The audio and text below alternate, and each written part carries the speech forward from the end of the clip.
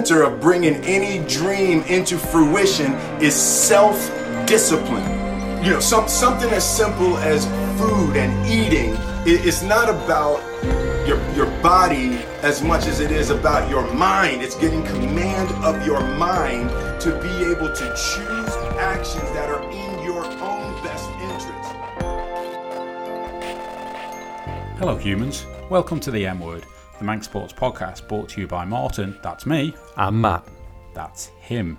Welcome back, Matthew. Thank you. I was going to say thank you for having me, but I'm normally here anyway. Yeah. Much to my wife's annoyance. Hope she's not listening. How are you? Very well, thank you.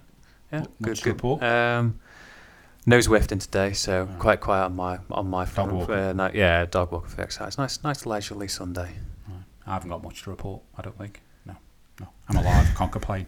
Actually, I just want to say a thank you, actually, because as we're recording this, the Tom Gandy episode's out, which is probably a while ago now when you're listening to this. We've been getting some great feedback, not only on Tom's, but on podcasts in general, which we much appreciate. We're just doing this as a bit of fun, and just like to thank really everyone their feedback and continue to provide it. It's much appreciated. A quick thank you to Billboards, our sponsor. They do digital advertising. You've seen them on the promenade in town. They're the future of advertising, all digital, all very spanky and new. So get in touch with the boys down there if you want to get your brand out, much like ourselves. They've been really good to us. That's billboards.im, the future of advertising. So, Matt, introduction. Yep. Voice ring a bell? Yes, it does. Will Smith, but it doesn't sound like I'm hoping not either way. It doesn't sound like a film or a TV show anyway, so I'm guessing it's a recording of something, but I couldn't tell you where. Yeah, I'll be honest, I'm not sure where it's recorded from either. But Will does quite a lot of motivational bits on all the social feeds, actually. But that particular clip talks about discipline, talks about working the mind, and I feel ties in with our guest today, going over his bio. That's certainly when he talks about discipline and improvement, that's the immediate vibe I got off reading the bio of our guest today. So hopefully he'll agree. Let's find out and chat to him over the next hopefully hour or so. So Orran Smith, thank you for joining us. Welcome. Thanks for having me, guys. No, absolute pleasure. So, are you a come over? Are you Manx of the Hills? Just Manx. Just Manx, Yeah. Okay. So I was interested because Orran's it's not a boring name like Martin. Do you know the background to the name?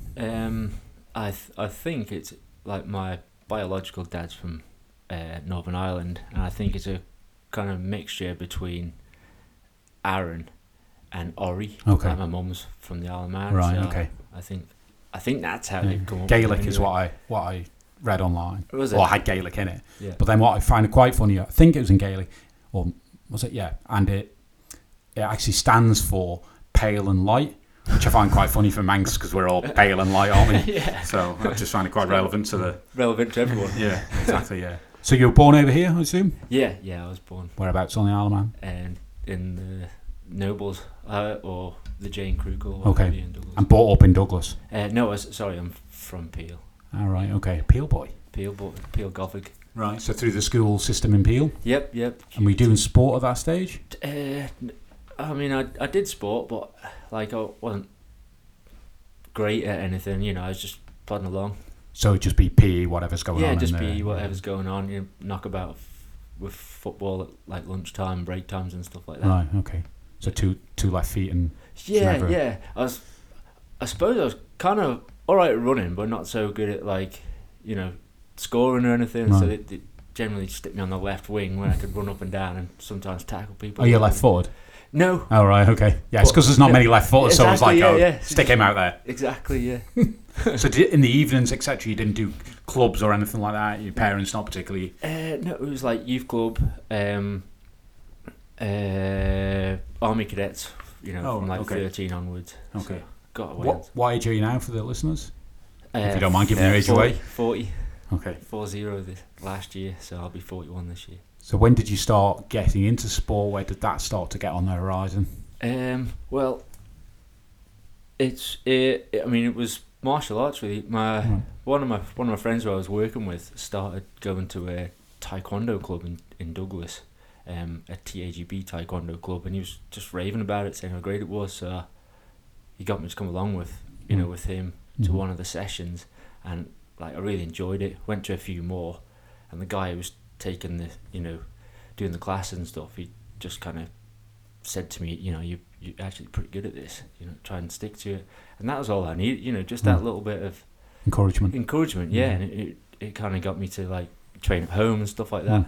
When the other every like 3 months you get graded, and they were bringing a guy over, and he kind of said, you're pretty good as well. So I just kind of kept on chipping away at that. What grade did you get up to there? I say, not that I'm fully aware. Taekwondo expert. Yeah. No. Well, we only got like a year into it, and then the guy who was running the classes, his wife wanted to go back to England, so he ended up having to leave. Right. So that was when we had to like look at like a different school. So he took us around a few of the different schools on the island, and we settled at one with Andrew Lawrence. I don't know if you've heard of him. Well, he's ran like martial arts classes for like a long, like 20 years now, isn't it? Yeah. I think he runs a mixed martial arts thing now as well. Okay. So being having karate kids about as close as I've got to any kind of, what would be the difference between karate and taekwondo then? Well, there's two different kinds of taekwondo. Okay. The one that we were doing with this guy was TAGB kind of stuff, which is kind of just touch, if you get me. So you score points by just kind of touching. If you like if you're going to kick someone, you don't like bang them in the head really hard. It's just like kind of taps. So you learn control and stuff like that. Is that like the ones where you see with the pads on? No, that's the other kind of taekwondo where it's full contact, but no. That's Olympic. You see that in the Olympics, don't you now? Yeah, it's just legs. All you can do is you can do head kicks or body kicks, what have you. But it's just legs. And throughout my time on the island, kind of after he left, I did some of that stuff as well and what have you. And taekwondo, how does the format of the quote fighting work? Is it like rounds? How does that work, or is it till someone's got certain points? Or the TAGB one is. So TAGB, what does that stand for? Taekwondo Association, Great Britain. Right. To be fair, I can't even remember because it was like 20 years ago. But I know that the one that isn't the TAGB, that is the one that's in the Olympics. Right. And I'm sure that's like 3 rounds of 2 minutes, what have you. And that them big, the big dots that they've got there, kind of the they go off, don't they? They've got sensors now. Yeah, they didn't have sensors back then, but yeah. So you could, everyone knows that they've been hit. Yeah. So what age were you when you started doing that taekwondo? Yeah, so I was 21 when I started doing that, and that went on for a couple of years, kind of just changing. I changed to Andrew Lawrence's club. I was training with his club for quite a long couple of years. Anyway, I think I got to like brown belt or something like that. I can't remember. I was and trying do the belts work same as karate, as in every similar months, concept? Yeah, like every 3 months you get a grading, and that even karate, like I did karate after that as well, and it's pretty much, I think all of them are kind of similar. So every 3 months you'll get a grading, and you might get an extra different colour or an extra kind of stripe around the end of your belt or what have you. When you're doing that grading, is it you're grading specifically for the belt, or do they look at whatever you would be doing and say actually you're 3 above in that sense? No, you can only it is on a time one step at a time. Yeah. Okay. That was one of the things with me that I kind of, especially like, so I did Andrew Lawrence's, then I can't remember why I stopped, but I stopped for a while, and then my friend, the same guy that got me into taekwondo initially, he'd started going to a karate class in Peel, which Neil Pearson was taking. Don't know if you heard of him. He's from down south. Well, so I thought, okay, I'll jump along with that as well.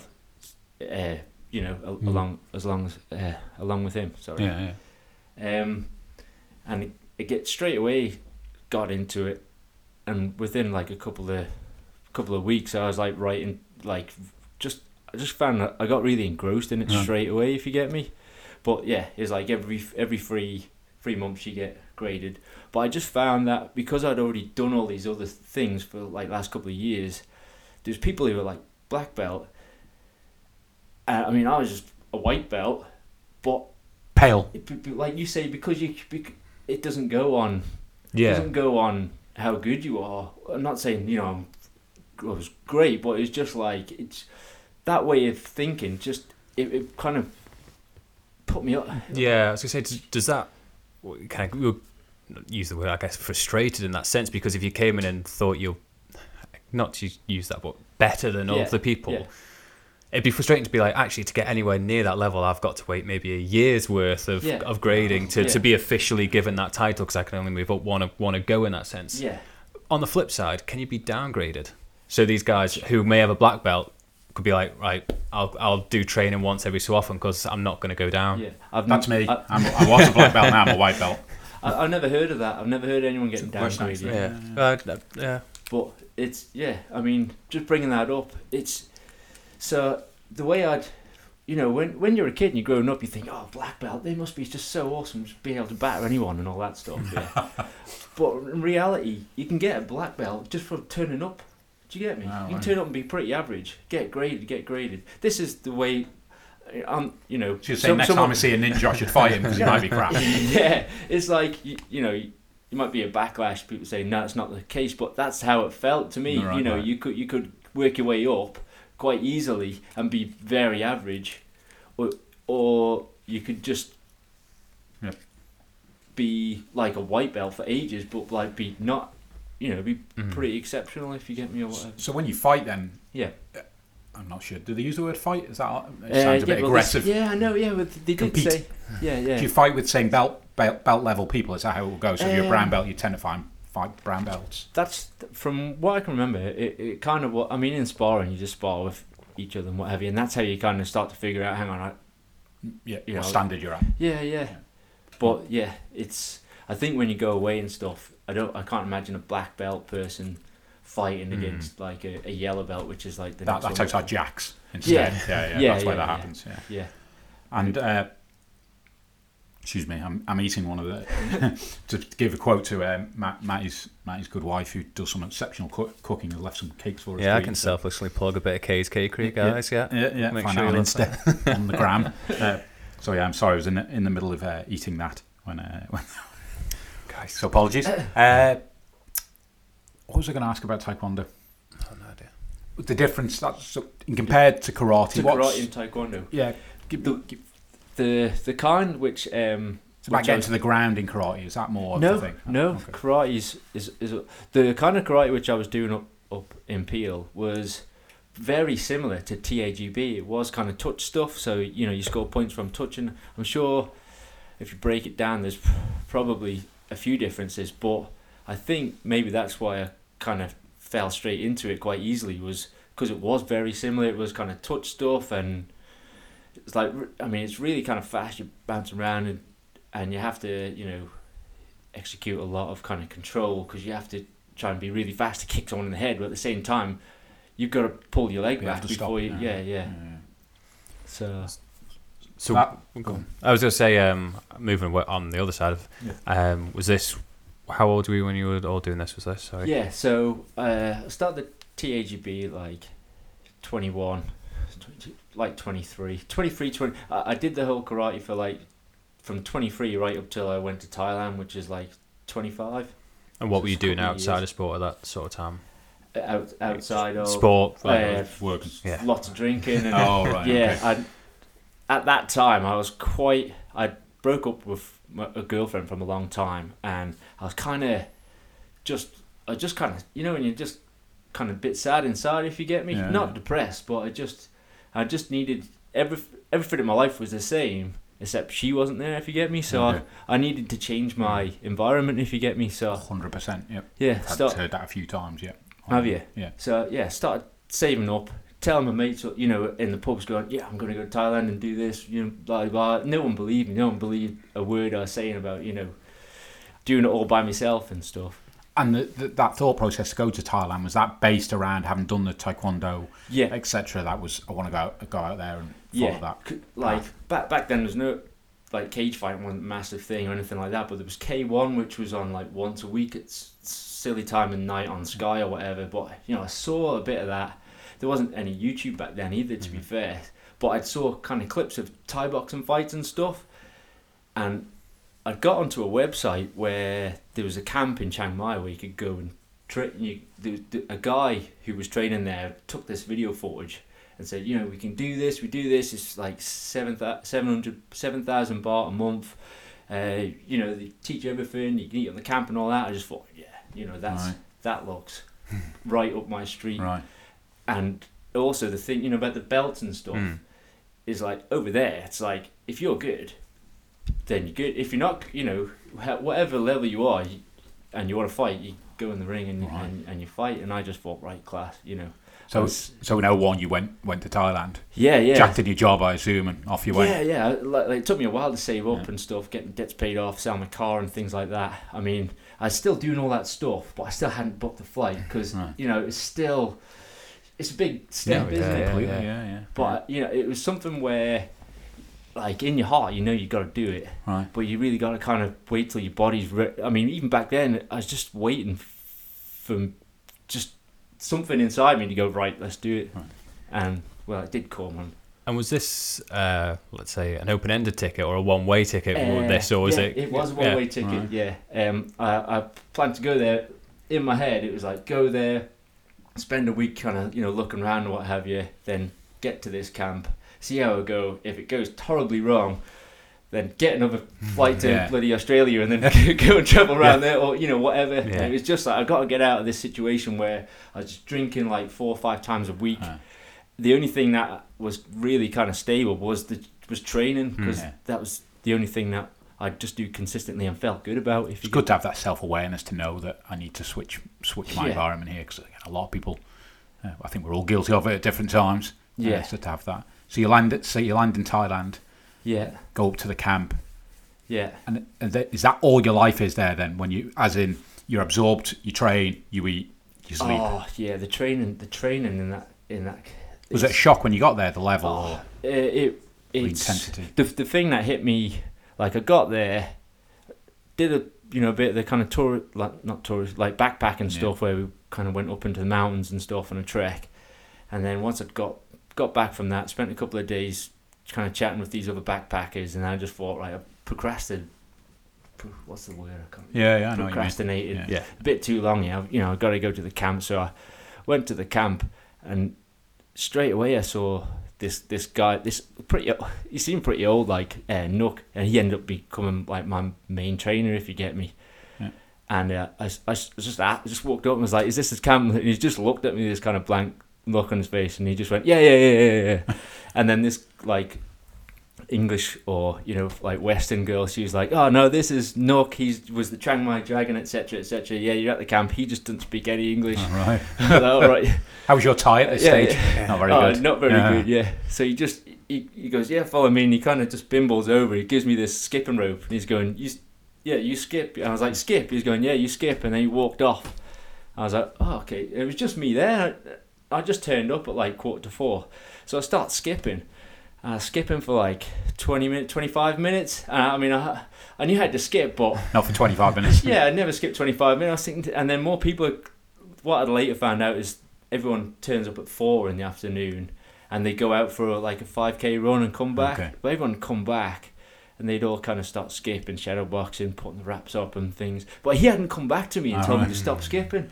Right. He just assumed I'd stop skipping, but I just carried on skipping. I was skipping half an hour, and my feet were, because it was concrete back then as well. He told me to take my shoes off, so my feet started hurting. I'm like, and then the girl, she come out, she goes, "You've been skipping this whole time." I was like, "Well, you told me to skip." She's like, "You can stop skipping now." I was like, "Oh God." Thinking about booking a flight to Australia. Yeah. Like, you need to get out of here. So how long were you at the camp for? So I was at, I was at the camp for ages. I think that was probably October. Yeah, it was like this beginning of October, to be fair. And I stayed there till the start of our summer, when I kind of so 8 months type of time. Yeah. And when you were there, did they, just from that story there, were they welcoming in a sense? Then after that, once they realised, you shouldn't have been skipping for half an hour, when these people coming back, was it a constant turnover in people, or was it quite a tight knit community in that sense? The Thais, well, it's like a Thai boxing camp, right? So most of their fighters are like young Thais who've come from like rural kind of parts of the country where the camp gets money out of them fighting. So they've come from, like, say, a farm somewhere, and then the money they get, they kind of send back to their family, if you get me. Yeah. So that's the way pretty much all the Thai boxing camps, as far as I know, kind of work it in Thailand. And this particular one, because they'd had that website, this is the way I see it, is they just had so many, like what they call falang, which is foreigners, just flocking to this place. I mean, there was people from all over, Australians, Americans, Canadians, all over Europe, all kind of meeting there. And because we all had a similar kind of... We were all on the same path, not on the same path, but you all wanted to do the same thing, didn't you? Same thing, yeah. So we all had that in common, and we all just got on really well, and we all got on really well with the Thais as well. And were they teaching you Thai boxing? Yeah. Muay Thai, okay. yeah. Okay. So I can take you through like a typical day. Yeah, please. Yeah. It's like, so you meet up at 6 o'clock in the morning at the camp. It's pretty cold, and it's pretty cold in Thailand in the morning at that time of year as well. So, you jump in the back of this like a pickup truck, so there'd be probably about, you pick 3 or 4 in the front. There's like 10 of us all kind of jammed in the back of this thing. It'd take you like 10k out to this big lake or whatever. We'd jump out and then we'd run back to the camp. Right. And then we get back to the camp, you get your skipping rope, you probably do like 4 rounds skipping, which is like, so it's like each round's like 4 minutes, do 10 push-ups at the end of it, and then the rest of that minute you've got to rest, and it's back on it again. Then it'd be like 4 rounds on the bag, then it'd be 4 rounds on the pads. Then you generally in the morning no one does clinching, but sometimes people do clinching. Clinching's where you're not punching or kicking each other, but you're kind of in grappling. Muay Thai. Yeah, in Muay, it's like grappling, but on your feet, if you get me, not on the floor. So you maybe do a bit of that. Most people didn't do that in the morning, but then you do a lot of conditioning. So, I mean, what I was doing was like 200 push-ups, 200 sit-ups in the morning, then 200 push-ups, 200 sit-ups in the afternoon, along with like pull-ups and all this other stuff that I do that every day anyway. Yeah. And then once you're training in the mornings, maybe do some stretching as well. At the end of it all, you go back to your room, get a shower, give your clothes a wash and stuff, hang them out on the balcony, go and get your breakfast, and then you're pretty knackered, to be fair. So you just go back and either just lie around in your room, maybe get some sleep. You go back to the camp at 4 o'clock, go and do like the 5k run like I was telling you about, come back and again skip like 4 or 5 rounds skipping, shadow boxing, on the bag, then on the pads. Maybe if it's I think it was Monday or Wednesday, you do like 5 round sparring as well, and then you do clinching, and then like 7 o'clock you go back to your room, get showered and changed, go and get some food, and then bed, and the next day you wake up absolutely aching, go repeat and do the whole thing again. Yeah. 7 days a week, 6 days a week. Right. So you're allowed 1 day off. Yeah. So Thai boxing is punching, kicking, but not on the floor. It's not go down on the floor. It's punching and kicking. It's knee and an elbowing as well. Oh, right, okay. So a bit like UFC for those, but except the floor element. There's no grappling on the floor. Yeah. And how was your fitness going into that? As in, from... Did you think you were fit before you arrived there? I was so confident. I wasn't, I was nervous about going to the camp, but like deep down, because I'd done kind of all right in all these other martial arts, I thought, you have this kind of dream in your head, like, I'm get in there and do this, and I'll be like, like super fast and stuff. And it's like straight. But by the time I'd done, like, say, the rounds of skipping and the bag work, when they pulled me in, when Nook had pulled me in to do pads, I was wrecked already. Do you know what I mean? I was punching pads for about a minute, and my arms felt so heavy. And when you're on the pads, the Thai trainers, like, they see your weakness, and instead of just he's a bit weak, they jump straight on it, like they drop it to the ground all the time, trick you, bang you in the head. It's proper, like. But that's what it's going to be like when you get in the ring. So they're trying to make it hard. So getting into the ring, is that something you ended up doing at the end of that? Is it like, I wouldn't quite say 8 months training, but do you get into the ring during that, or is it? So to be fair, like the first 4 weeks was really intense. Like after 2 weeks, I mean, I remember sitting in my room just because the training was so much more intense than anything I'd done over here. I think my immune system had dropped quite a lot, and I had all this kind of like rash all over my leg and stuff. I still kind of did training, but I looked like crap as well. So I was kind of in two minds to keep going or not keep going. I mean, I kept going, and then it did start to get easier. My fitness started to improve, and I kind of got closer with my friends and found out like they were all in the same situation. They all felt the same way, which kind of made me feel better about how I was getting on, if you get me. Yeah, of course. A thing what sent it home, the difference between that and the other stuff was the first time sparring. They got me sparring with this really old guy who's a trainer as well, and he's kind of laughing, going, and he's like really kind of slow moving around. Next minute, bang, just jabbed me right in the face, and seriously, so after doing all this touch stuff, just getting banged right in the nose. I mean, my eyes went all funny, and my head's like, oh crap! And then just as my eyes come back round, he's like, bang again. I was like duffed up by an old man. Like outside, I was kind of moving around and stuff, but inside, I was like, "What the hell are you doing here, man? This is insane!" It just really sent it home, brought me straight back down to earth. Like any idea that I was going to show any of these guys up was just pretty preposterous. Do you get me? Yeah. But over time, getting used to that, and then as I hitting the bags as well, like. Punch bags over here, they fill them with sand over there. Oh, right, okay. You kick, and when you kick in Muay Thai, you kick with your shin, not your foot. Okay. So you use your shin like a baton. So if you imagine a big thick bag, like 2 foot wide kind of bag, and you're gonna kick it as hard as you can and hit it with your shin, when it's cold, it's like proper solid. But over time, adapt to it. Yeah, your bones adapt, everything adapts, your bones get stronger, everything adapts, and you start kicking harder and faster.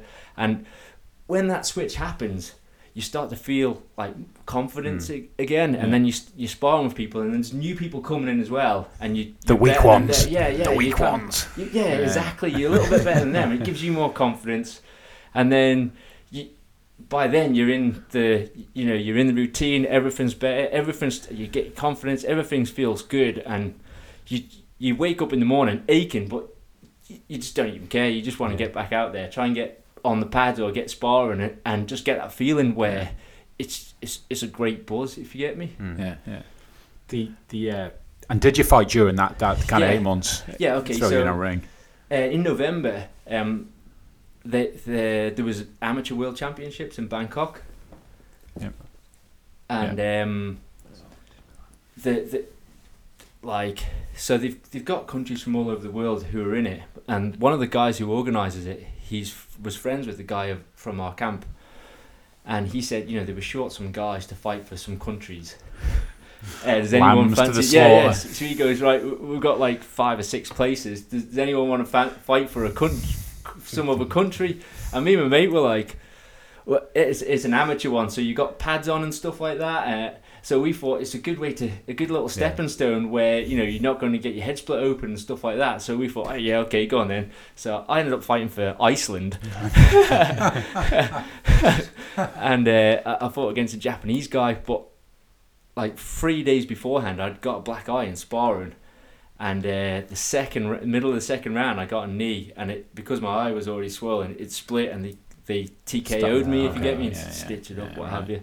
But I mean, that was that was an experience. It really was. Is the gamble? They bet a lot on that as well, do they? In the arenas, they do in the proper fights, which I had later on. But in that, I mean, that was televised, and we thought, we'd just go down. Me and my friend, we went out the night that. The day before that we were going to go, we come back at 2:00 in the morning. Felt like we just blinked.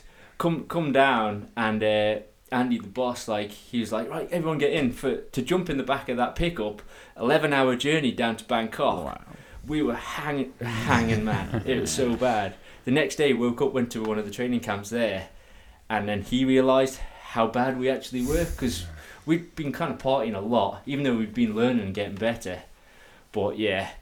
It was kind of sent at home, and then we went to sign on, and we just saw how professional all these like the USA and stuff were, with all these special tracksuits and shit like that, stuff like that. Sorry, it was an experience. It was an experience. Yeah. It was. So when you finished after the 8 months at the camp, what did you come back to the island? Yeah, come back to the island. Okay. Got and was that a shortage of money? Was that always just you felt you'd done that part of that journey you were on down there? So after that fight in Bangkok, when I TKO lost the fight, but I got a lot of drive from that, if you get me. I thought, I can do this, so I come back and start training harder. Okay. So I had two fights Okay. between then and then coming back. Okay. Where were they? They in Bangkok as well? No, they were in Chiang Mai, but Okay. they were the proper fights, Okay. like, not the. And how did you not the amateur. compete in them? I got a fight booked for me in January, and I like really trained hard for it. Like, I felt really confident. I was like as confident as you can feel, going into your first fight. But it got cancelled like a few days beforehand. I was like, bollocks. Didn't feel. Felt pretty bad because I put. Part of you feels good because you're like, oh, you got out of it. But another part of you, you haven't really got out of it. Yeah. So they got me another fight. Trained hard for it. Went in, and before the fight starts, there's a lot of kind of what goes on inside your head. You're talking about motivation and stuff like that. It's not like before you do a race, because you got no idea who you're gonna be fighting. Yeah. Apart from the fact it's a Thai person, most likely it's gonna be a Thai person who's probably been doing it since you were a kid. So I know what'll be going through my mind.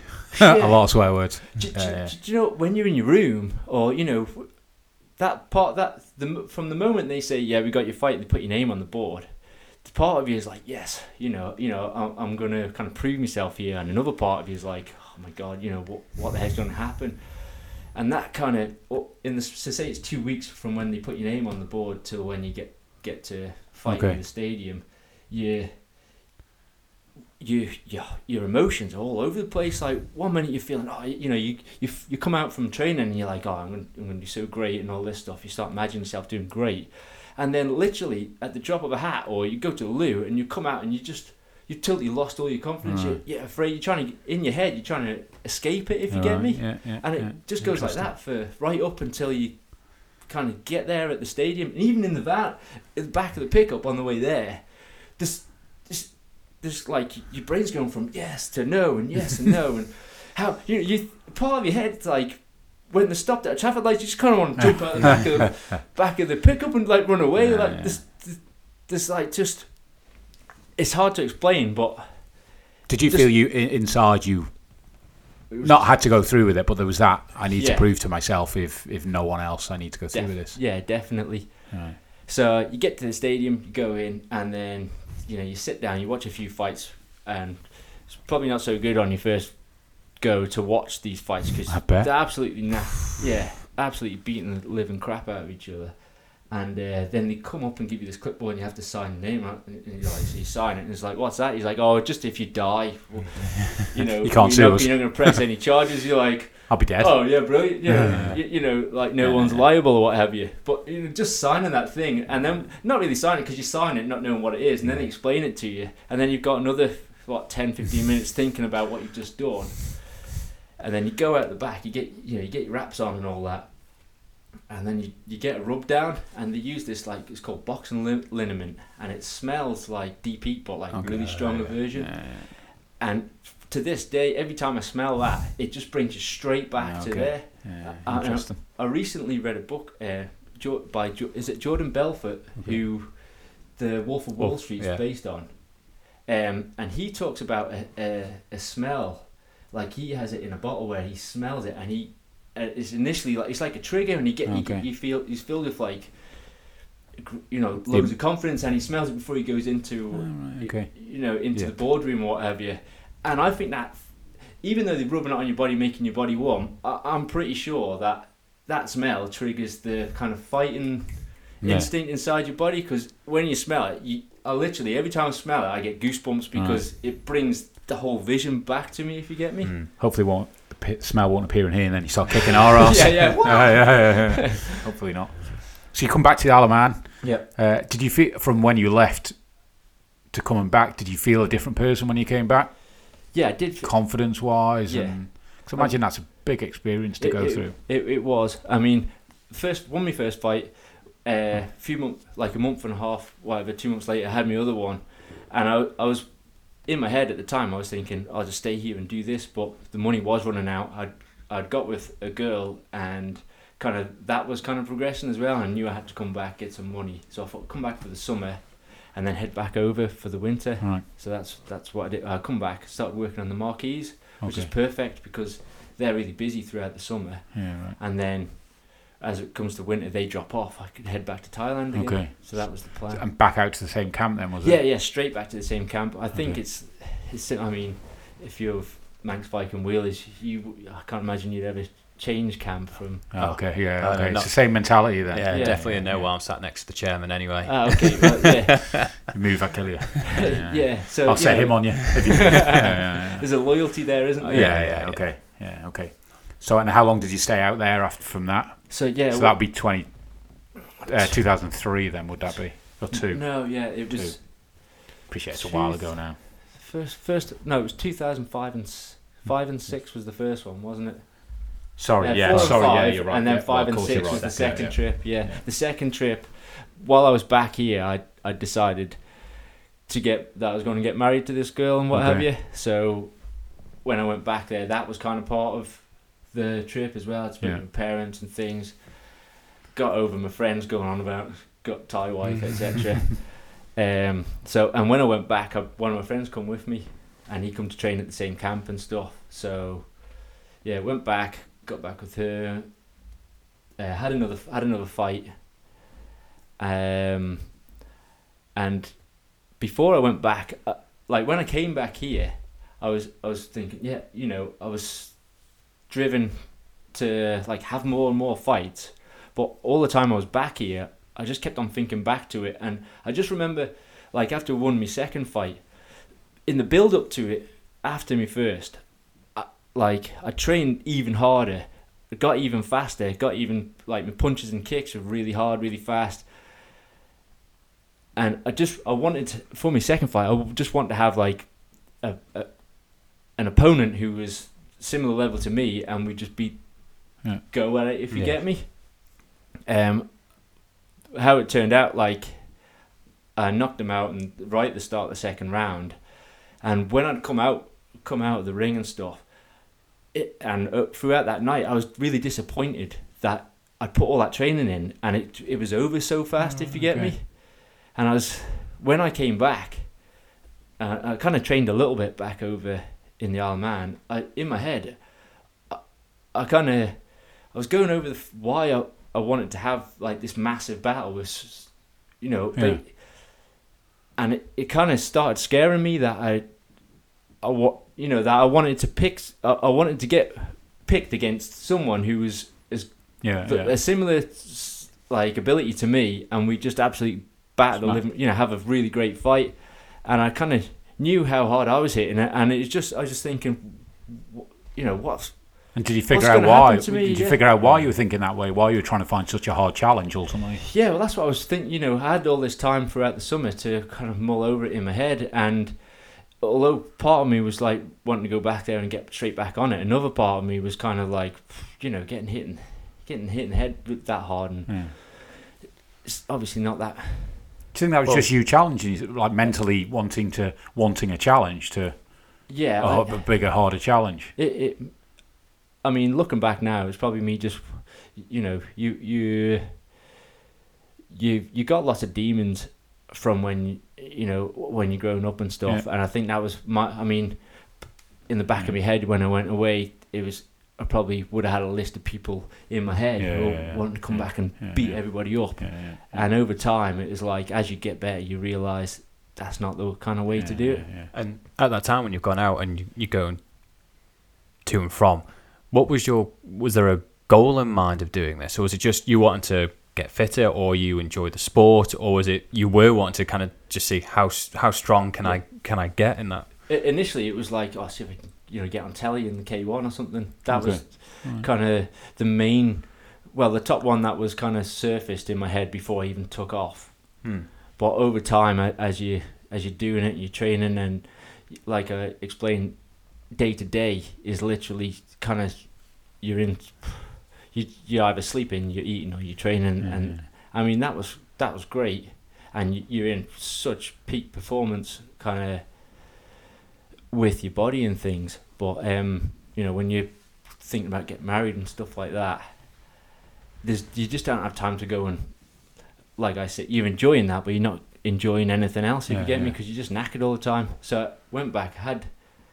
They put me I can't remember when I got back there, but it was literally 4 weeks after I'd got back. I mean, when I was over here, I went to Ibiza and stuff like that. So Perfect training. yeah, yeah. I wasn't in great condition, but they got me a fight within like 4 weeks. To fight within 4 weeks of getting back, I didn't feel I was ready for it. But I mean, my trainer Nook, he wanted me to do it, and I felt like an obligation from him to do it. And also, the biggest fear was, am I trying to get out of it because I'm scared of fighting, or am I trying to get it out? You know, what's the reason behind me wanting to stop after investing so much thought and time into doing it? So anyway, goes and does this fight. Right, it goes 5 rounds. It was with the guy I fought in the first fight. There's 2 parts of the fight where, like, one, like I was telling you, you know, when you're kicking the bags and it's really hard and stuff. I went to kick him in the waist with everything, and he managed to block it, but he blocked it with the end of his, like, I hit him right on the end of his kneecap. And if you can imagine trying to kick someone as hard as you can with your shin, and your middle of your shin whacks the end. And in my head, because when you're fighting, you don't really feel the pain because all the adrenaline and everything's going. But when I hit the end of his knee, like, I don't know if you've ever seen the video clip that was spinning around back then, but there's a guy kicks someone, and when he puts his foot back down on the floor, his shin snaps in. And in that split second, I was expecting that to happen. It was that sore. But when I put my foot back on the fan, that didn't happen. But all I wanted to do was just roll around on the floor, like, just clutching my leg. I mean, I stayed up. That was just going on in my head. And there was another part where he'd hit me that hard. Luckily, it was just before the bell had gone. But you know, when you're underwater, everything's kind of like that. It was like that. And the bell goes. I heard the bell go, and then I started walking to my corner, and all my trainers were over in this other corner. I'm like, why are they over there? And then, as I'm still walking to this corner, it's like all the cogs in like, you know, the cogs in a watch, we're all kind of missed, not touching each other. And then next minute they all went bang, and the sound goes and they were in my corner. I was walking to the neutral corner. Right. He kind of hit me that hard. My bearings had got spin round. So, like, I managed to win that fight, but all that night, I was just thinking about it, how hard I'd got hit, and it wasn't that tough a fight, to be fair. So that age, you talked a little bit about demons.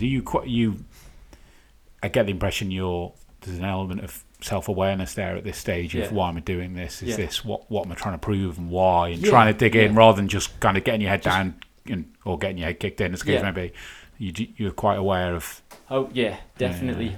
I think from all the time, say, to then, I mean, I was going to temples and I mean, that hadn't kind of sunk in too much with me yet, but I think subconsciously it was kind of sinking in, if you get me. And all the times when you're not training, there's lots of time to think about all this stuff. Imagine, and you know, once you start uncovering stuff, when you start getting deep, you can't get back out of that. I don't think. You know, when you look, you got to keep looking. You know, so you were starting to study at this stage Buddhism, were you, and looking at Buddhism and.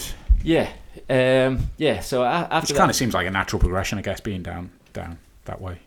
Yeah. So obviously, with the wedding coming up, we went to the temple and spoke to the monks. They told us, like, April's the special month and all this stuff. And I don't know. I picked up a book while we were there, and I just started reading it. And as I was reading it, it was kind of, you know, you have things going for you. Sometimes in life, you got things going on in your head that you're not kind of sharing with anyone, and a song will come on. And it's like, it's like it comes on just the right moment or whatever. Yeah. For me, with this book, it like every page was kind of what has been going on in my head. Anyway, do you get me? It was like I had to. It's like fate, but without being cheesy about it. If you get me. So go on. Sorry. So that got you hooked then into looking and just, you know, exploring Buddhism more. Yeah. So I mean, I read through that book loads of times. Went back, spoke to the monks a few times. pretty much the same monk every time I went back to that temple. But then kind of started looking online and just I tried meditating then, and it's just really hard to get. I mean, I don't know if you tried it, but getting back started back then was hard. But yeah, so I started experimenting with meditation and looking into the Buddhism. So that's 05, 06 type of time, and you obviously down in Thailand at this stage. How long when did you get back to the island? Yeah, so there so we come back for the summer again. So I spent the summer over here again. Married at this stage now. Yep. Did you come back? Yeah, and at I come back with my mate, and then a month later she come back just to see how she would have kind of acclimatized to this. It's like, what the hell? Yeah, what's this wind? Yeah, well, while I was in Thai, I kind of learned to speak Thai. Well, not really well, but much better than most people would learn to speak Thai. Yeah. So her English wasn't so great. So when she come over here, it was like, how's she going to get on with that as well, if you get me? Yeah. But I mean, she got on really well with my family and stuff. And she liked it. But for Thai people, I mean, it's not sports related, but for Thai people, they see Westerners go to Thailand with tons of money and just spending loads of money, and in their heads they just think we've got so much money. Do you get me? Yeah. And what they don't realise is we spent all year saving up so that we can live like that for 2 weeks, and then we go back to. Yeah.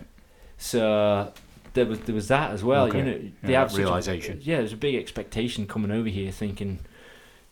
Everyone's just gonna be living like kings. You live in Peel Castle. Yeah. It's like, no, everyone lives like kings for a week or two in Thailand, and then they come back and live, like you live in Thailand, if you get me. Yeah. So then you went back. I presume travelling back and forth. Then were you between the two? Yeah, places? I mean, over the time I'd gone back, but every time it got less. Then, in 2009, my oldest daughter got born. Then, so it ended up just being like a holiday in Thailand, if you get me. Okay. Yeah. So, yes, I think when she was born, that was when I went over and took the leap and went to stay in the monastery. Okay. So talk us through a little bit how that. Yeah. So that was another one which took me a while for my body to accept the decision I'd made in my head. If you get me. So it was like trying to move. Wat Umong, is that where you were? Wat Umong, in Chiang Mai. Yeah. Okay. Yeah. So. Went up and scoped the place out, spoke to the abbot. I don't know if they call that an abbot, but the head monk, what have you. And he was straight away, he had just the way he was and the way he kind of spoke to me. I don't know, he had like a real calmness about him, and that really attracted me to go back there, if you get me. And he was like, yeah, just come back whenever you want, what have you. Not like I'm saying it, but so many words. And we'll get you started. So he gave me some like white clothes and stuff, and told go away, sort out whatever you want to sort out and come back and stay for however long you think. Right. So how long were you there for? I was only there for 5 days. Right. Okay. But it was like, I mean, the rate. That's 5 days of meditating, 5 days. Yeah, it's literally you get your room, which is literally just a square. Like a little kind of.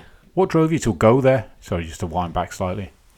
I need to just try this. Or... Yeah, because I've been reading a lot about Buddhism. I kind of I was meditating a lot, and I just wanted to the silence and just to see what it is, if I could find this, because I've read a lot about understanding things and stuff, but I didn't understand it yet, and I thought going to this temple was going to help me to come to like a realization. I was searching for something, I just didn't know what. It was just a blur in the distance. It was something that I felt like I needed to find. Were you doing more Muay Thai? Had you stopped? No. I still trained over here, and when I went back the first week, we stayed on the camp, and I got back to training, and went to Wat Umong. Went back home, went back to training that night. A couple of days later, spoke to the missus, said, are you okay with Mesa and my daughter if I, go back there for the 5 days? And she was like, yeah, you need to do it, what have you. So I just got a taxi there, just turned up. He's like, "Oh, it's you again. Come here, blah blah blah." Right, just go into that room. There was a woman in there, in the room. She just explained to me what walking meditation was, and just went from there. Right. So is that trying to, like, when you're talking about your fights, trying to be able to cope and deal, and I guess that calmness that's embedded in it all. Yeah. When you're talking, well, I'm going to run out the taxi, or I'm not, or I'm going to do this and do not, and that sort of stuff that you've previously been having to try and just block out everything else, and that sort. So that's what you were looking for. That something to help in that sense. Or, yeah, kind of that, but just searching for that blur. What that blur was. What the blur was. Yeah, like what's the not get too deep, but what's the point of everything? All right, okay, yeah. And how at the end of that 5 days, I appreciate there is not. I imagine the blur's completely unblur, but did it give you some direction? Do you feel? No, it was completely different than I anticipated it would be, and like you think, oh, you just meditate all day. I mean, I don't know if you try to meditate, but I mean, initially, it's a nightmare. Yeah. So I say nightmare, and not nightmare. It's just it's difficult. Yeah. It's very difficult. Yeah. I mean, what typical day there? Get up at 5 o'clock in the morning, go and chant for 2 hours, meditate for an hour, go and clean up for an hour. And they said that vitally important is to be mindful when you're cleaning up. Okay. And later on, recently, it kind of penny drops as to why that is important to be mindful of that, if you get me. I don't, so tell me. Well, it's like being if you imagine your mind is like a garden, right? Okay. And most people, I'd say in the West, they got quite it's overrun with weeds and stuff like that. Mm-hmm. So you imagine you turn up at, say you inherit a house, you turn up in this massive garden at the back, and it's just it's been left lying for just like 20 years. It's going to be all over. It's going to look like a massive mess, isn't it? And to turn that into something beautiful is going to take a long time, isn't it? Yeah. So, but once you've got it beautiful, maintaining it is a lot easier. Do you get me? Yeah. So day-to-day cleaning, you maintain things, and that's the same with like we can skip to now. Is like. I did arrive at a realization back then, and then I thought that was it. I'm sound, and then like I already told you before, I just let it slip, and it slipped away. Everything slipped away. But it's interesting because what earlier episode with Mike Cooley, and he talks about mindfulness and that those types of analogies of it's a training exercise that you've got to do daily, and it takes a lot to get fit, the mind fit, and then you've got to keep maintaining it as well. Definitely, it's So, I mean, it's basically an understanding that you have. I can't explain it to you because you have to find it yourself inside. But once you found it, it's not there forever. It's not just gonna. It's not like I found. It's not like you've lost your keys. You found them. You've got hold of them, so they're yours. It's like you say. It's a daily process. You have to cultivate it If you think of your current self, you're not the same person now as you were like yesterday, or something. I know I'm more awesome today than I was yesterday, but aside from that, And then David no, I know, no, I do know. I know exactly what you mean. It's just it's continuing to build. Isn't it? So say you've cleaned out. You've got your garden. You spent all that time. Now you kind of owe it to your previous self to just maintain it, and maintaining it. It's easy when you do it every day. And I say when you say maintaining, is that through meditation? Yeah, I mean, or practices, or just through your the way you live, day to day. But start the day with meditation. That's a really good help. And do you literally just mean sitting down and finding some stillness? As in, for me, for someone that I know, I've not done meditation, and I didn't know what that is. You see the stereotypical someone sitting down. Yeah. So is it that, or is it? You can sit however you like, and there's I don't know any research that says you have to sit the way the Buddha sits but for me, I find it difficult to sit like that. But for me, I think there's a reason why he is sitting like that. Do you get me? Mm-hmm. To me, so I sit like that. I sit through. It's not really that uncomfortable anymore. The more you kind of do it, but sit. breathe, find the calmness, and then you can view your thoughts as it's like two things going on there. The thought pattern, which is always going on, but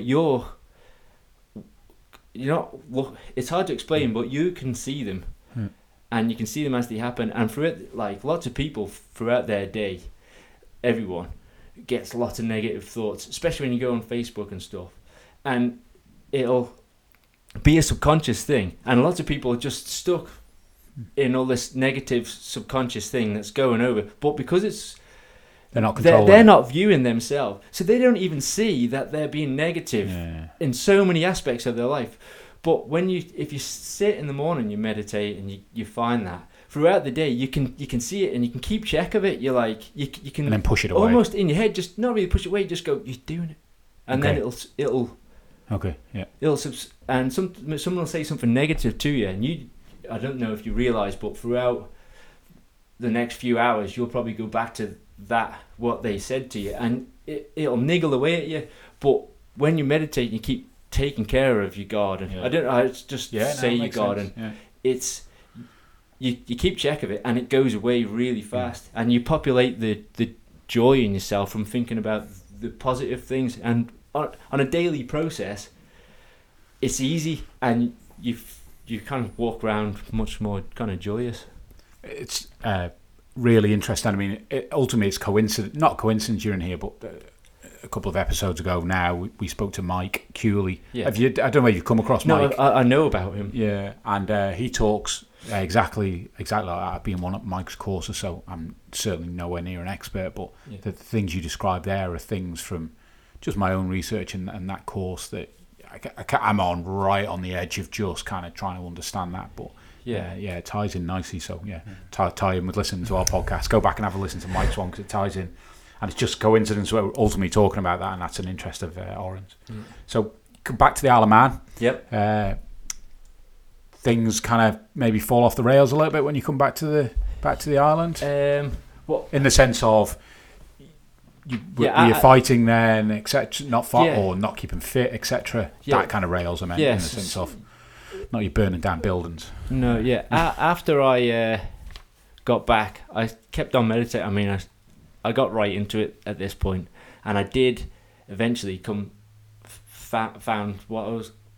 Yeah. I found something anyway, and then the next day I kind of meditated less and less, and for some part of me just thought, I don't have to do this anymore. I've solved the equation or what have you, and then that was when slowly over time you kind of start eating meat, basically everything else. So you were a veggie while you were in Thailand primarily.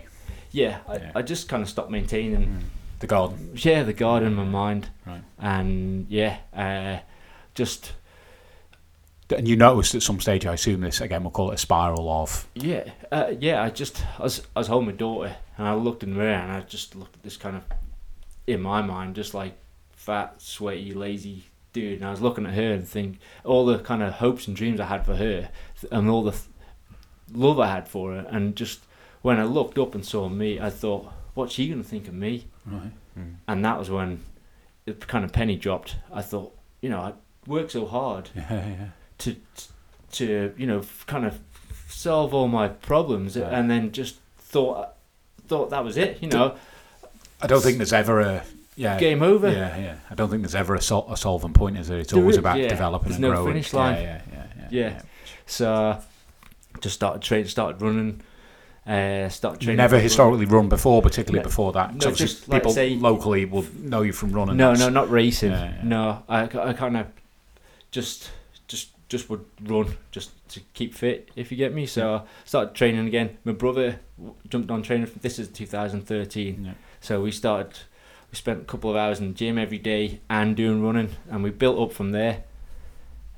So that was like pretty much a whole year where we trained together. Okay, not competing, just getting getting fit. And did you start going back to doing a bit of meditating, picking up the, let's call them, the better habits? Yes. The eating, whatever that might be. I mean, I kind of didn't turn back to a veggie back then. Just like lots of training, lots of eating, much more healthier, running and stuff, and just starting to feel more positive about everything. You're working on the Isle of Man at this stage. Yeah. Where were you working? Robinson's. Okay. Delivery driver. Yeah. Okay. And then into 14, you started looking at doing a bit of mountain biking. Yeah. In 2014, I decided I was going to do the Ramsey Half Marathon, so I kind of started building my training to that, and I hurt my lower back, and my friend lent me his mountain bike just so I could keep ticking over, and that was why I kind of started getting into mountain biking, because went out for a bunch of rides on my bike, and then one of my friends for Peel is into mountain biking, so I went out with him, and he was like, "You're pretty good at, So then, even though I was planning on doing the running, I kind of started getting a bit of a buzz for the mountain biking, that was... And continuing to, I suppose, ramp up the meditation, the learning, etc. Yeah, and at that time, my brother, he got with this girl, and she wasn't liking us spending so many hours in the gym together. So it was kind of perfect the way he was wanting to go that way, and I was wanting. So I didn't go to the gym anymore. It was just getting out on the bike all the time. It gets under your skin, doesn't it? You want to be going out on your bike all the time. Yeah. So this is kind of mid-30s now, I guess. 30. Yeah. Okay. And then getting into 15, you're doing more mountain biking. Yeah. Getting results in the end-to-end. Yeah. Start. Do some cross-country races and things like that. Yeah. And were you, again, this was when you were looking at the sport and doing the sport, it was just your way of continuing to look after yourself, look after your body and just enjoying being out on a bike. It's it's great fun, isn't it? You get like... Were you going out with other people, or did you do a lot of training on your own? I did do a lot of training by myself, just because of the times of day when I was getting finished work and what have you. But I was also training with quite a few of the guys from Peel and stuff. And any competitiveness kick in and do any races or anything like that? Yeah, I did some of the cross country races. Yeah. And that was did the sports category, did really well, moved up to the expert category and was doing really well. Thought, okay, I'll jump on the elites, and then it was like, oh, hang on a minute, it's a bit more of a big leap to doing this one. Yeah. There's some good boys in that category. Yeah, isn't there? Definitely. I'd imagine, just listening to your story so far, though, you are naturally competitive, I would guess. Yeah, I think that's a big reason why I was kind of holding, that whole year when I was training from brother, I was really kind of holding myself back from getting involved in any kind of races, just because I kind of, part of me just knew what I was going to be in. Jump in 2 feet type of... Yeah. That's not a bad thing, no? No. Maybe it's just not what you wanted at that stage. Maybe it's my body's just going, oh, not again, I don't. Here we go again. Well, you're not going to get kicked in the head this time. Exactly, yeah. So 2016, having spent a load of time in Thailand getting your head kicked in and not breaking any bones, you then broke some bones or collarbones on the island. How'd you manage that? Yeah. Not fighting, hopefully. No, just went out on a mountain bike. Planned to do like 20 miles, what have you. Starting to build mileage up as we start to progress into the year. So I went up Barnell, started going down through Aracy. It was in the dark as well, and I was on a fully rigid bike, and that little jump. I'm not sure if you're familiar. I think there's just a little. There's a lot of dangerous bits down there, isn't there, through Aracy? So like on the end-to-end course, you kind of go flat along the top, and then it goes inside. Yeah. Kind of little in and out through trees, and there's a little jump on your way down. Oh yeah, I do know exactly the one. Yeah. Yeah. So I hit the jump, and then when I landed the jump, the whole head kind of set of the bike snapped in half. Okay. So my arms kind of went one way, and my body went straight down, and snapped both my collarbones. Yeah. Were you on your own? Yeah. Oh, wonderful. Did you know straight away you'd snapped them? Yeah, I knew. So, the bike didn't do what it was supposed to do. Right. I heard a big click, and I kind of stood up because 3 months before I'd broken one of my collarbones, so I was hoping it was just that one again, if you get me. So I kind of picked myself up. There's lots of adrenaline going, so like clutched both my arms together. I knew I was in adrenaline's pumping. Knew it wasn't going to last long, so I just kind of started running back up the trail. Okay.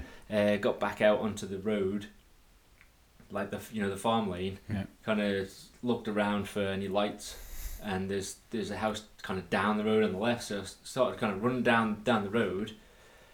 Went into the kind of driveway, and I saw two guys work. It must have been like an office or whatever. I saw two guys working, but I couldn't move my arms. Couldn't knock on the door. On the window, so I'm just like headbutt on the door. Oh, all right. And I caught one of theirs attention, and he was like staring at the window with a confused look on his face, and I was like just bounced up and down going, like nodding my head trying to point to what I'd done. Anyway, you come out, one of them run my parents, and then the other one took me to the hospital. Right. That's when I found out I'd broken them both again. Right.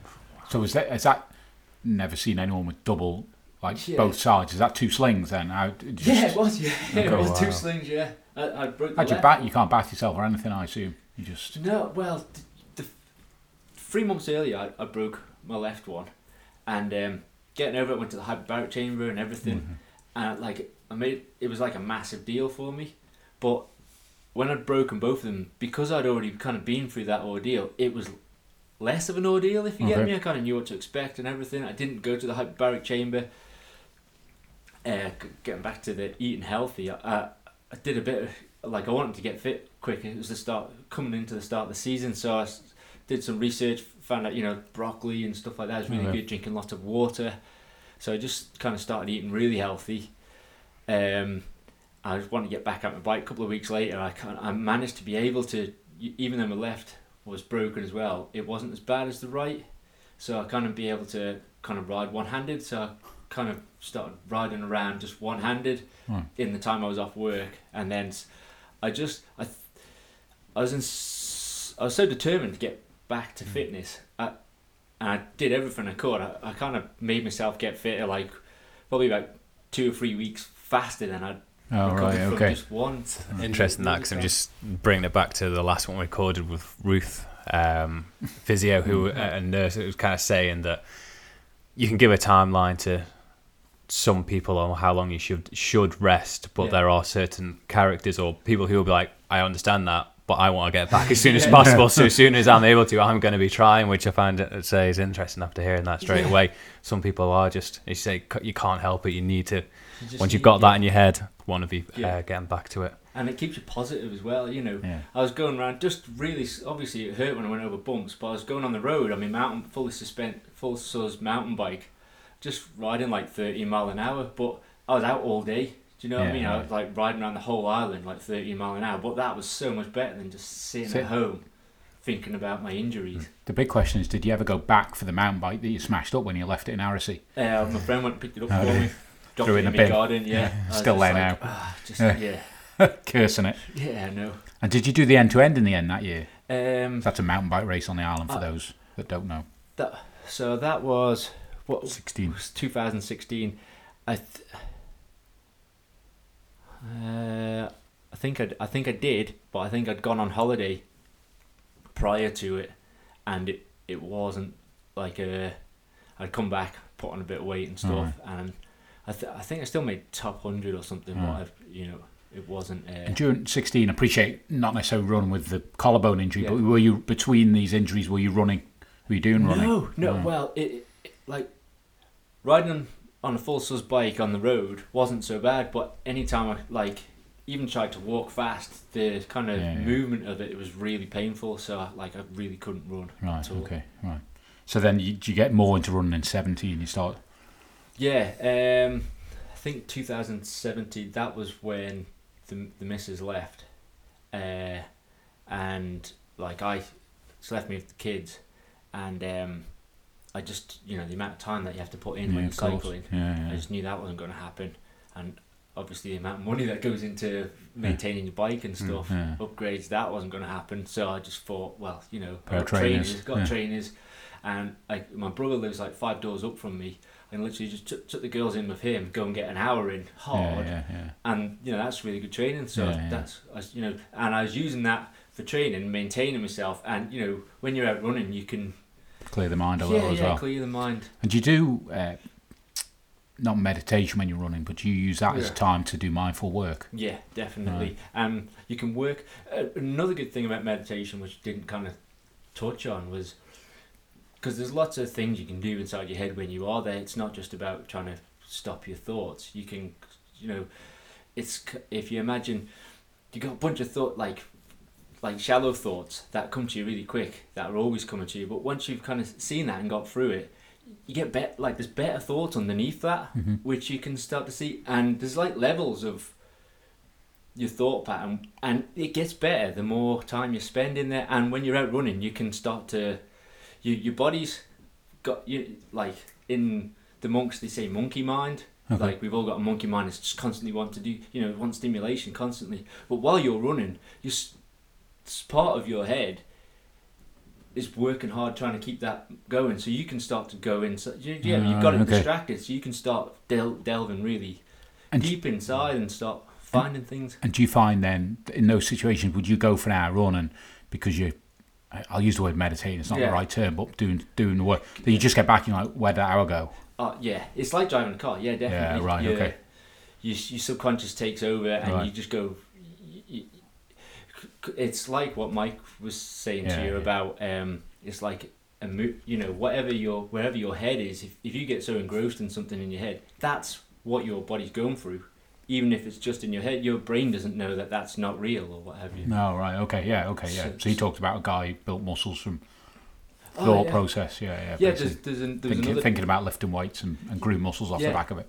Yeah, I heard that, and there's another test which I found out about where they got people to learn the piano without a piano. Oh, really? And then when they put a piano in front of them, they picked it up so much faster than the people that didn't, and it's because they'd already kind of train the mind, prep their brain, prep their head, prep their mind for it.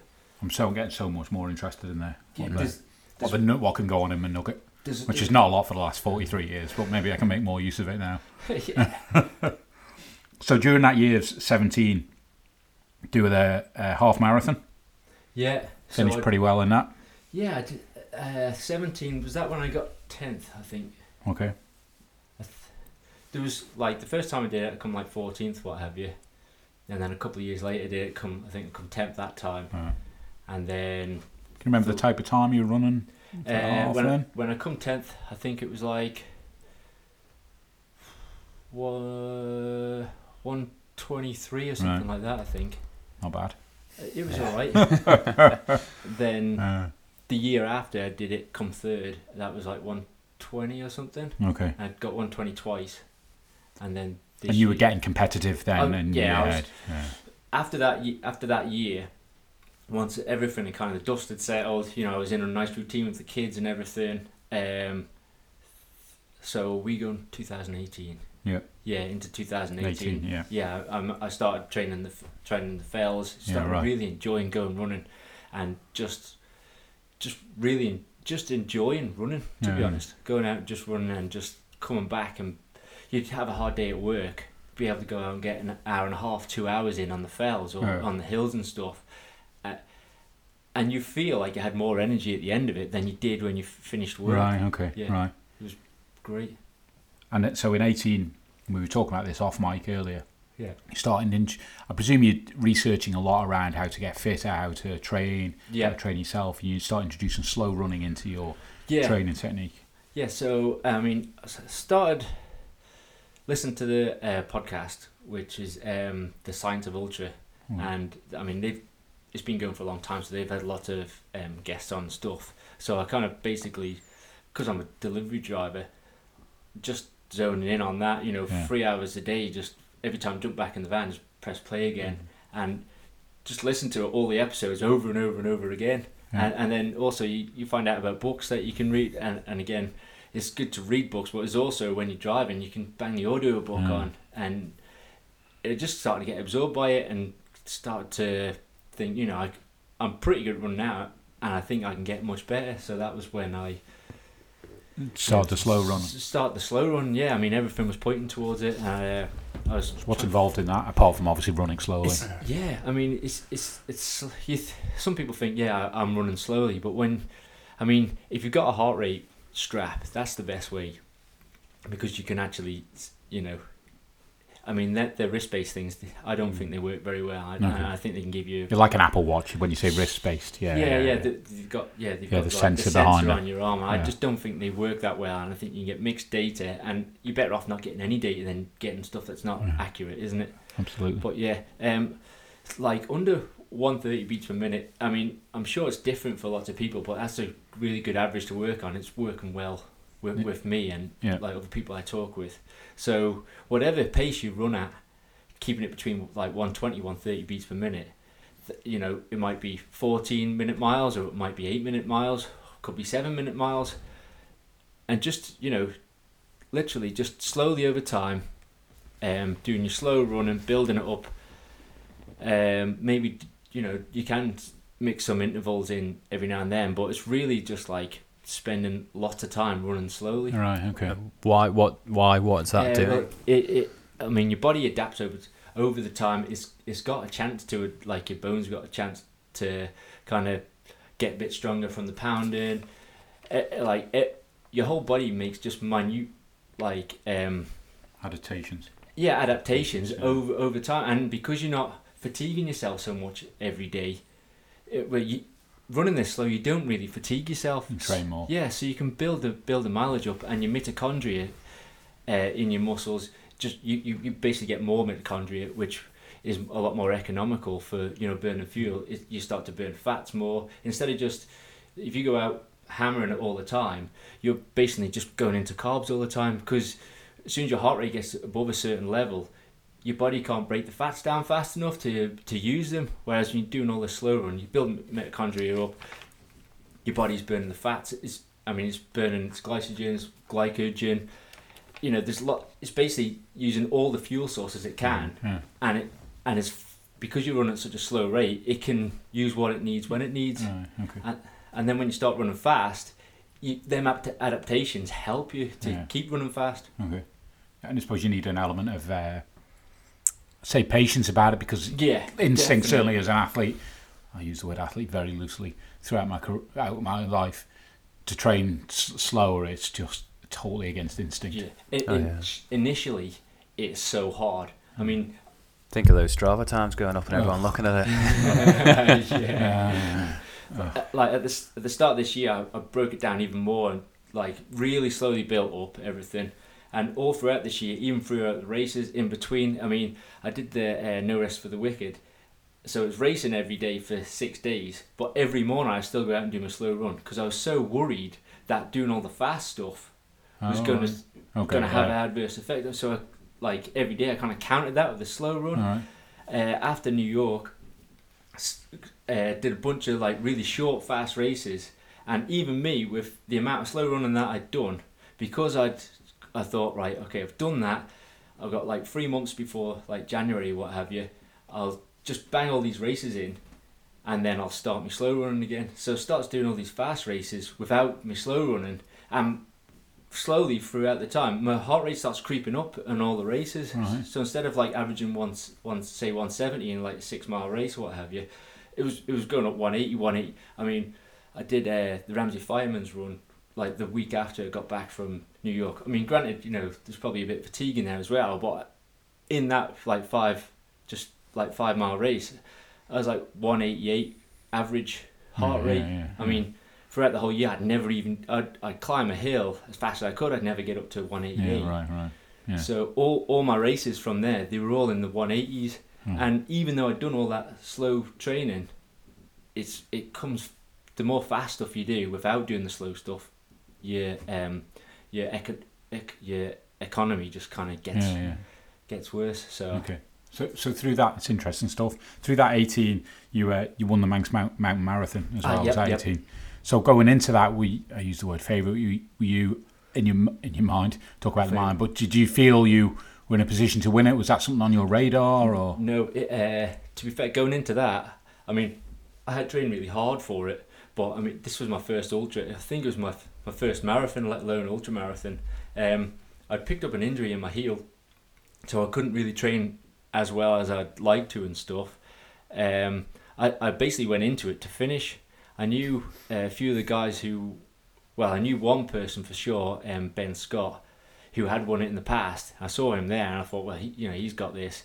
Someone had told me there was a guy coming over from England, from the Lakes, who's like a big favourite. So I just thought, if I can get top 10, whatever. But the main goal was just to finish it. And obviously it went well. Yeah, it went. Yeah, at the start we took off at this. In your head you think we've got a long way to go and stuff. But we took off at quite not an easy pace, but I was maintaining, staying close to Ben. Get up north, climb North Barrule. I kind of managing it all right. I just thought he knows where he's going. I'll stick with him, see how long I get. If I get to St. John's, I start dropping off. It's a lesson learned, isn't it? So I just sticking with him along the ridge, dropped down, went up Snaith Fell, back down. On the way up Snaith Fell, I got talking to him.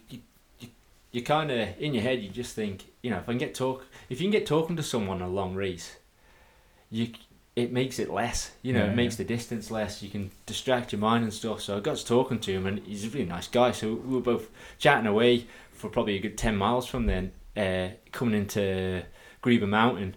But just as we were coming in, like, he'd have a nice chat and stuff, and then he'd carry on for a bit, or one of us would be in the lead or what have you.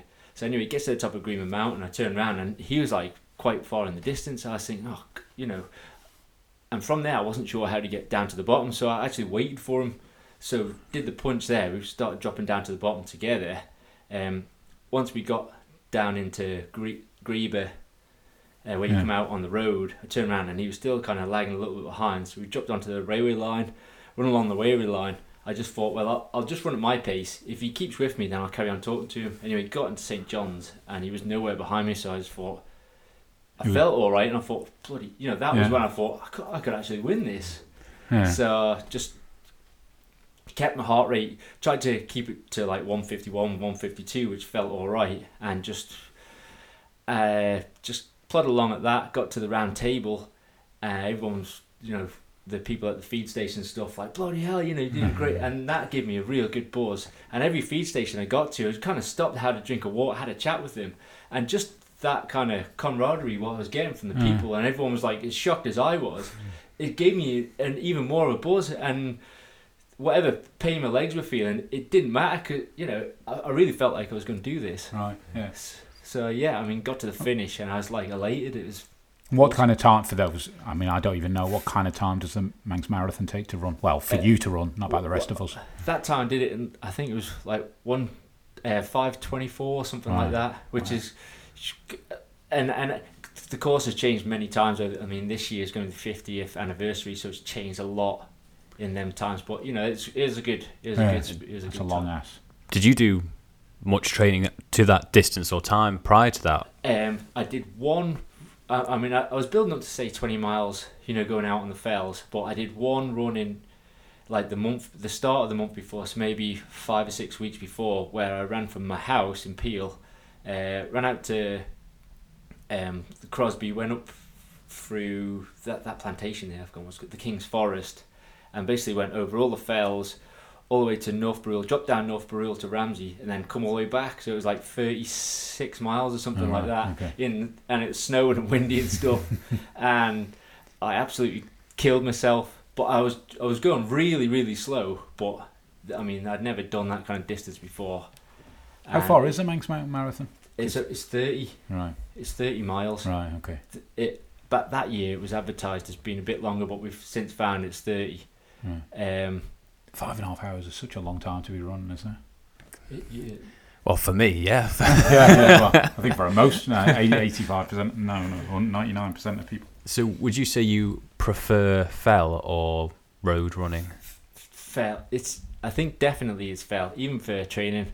If I'd never raced, I'd still just love going out on the fells. It's like well-being, you're in amongst nature, and it's, I don't know, it just feels really. You see parts of the island as well that you just wouldn't see. I've done a tiny little bit, and you kind of just go up hills that you just and get views you just never. Especially if you're racing, it's I've done a few fells and I was never on 150 beats. It was like 180 and struggling to see any views. But if you're training on it, you can get some amazing places around, isn't there?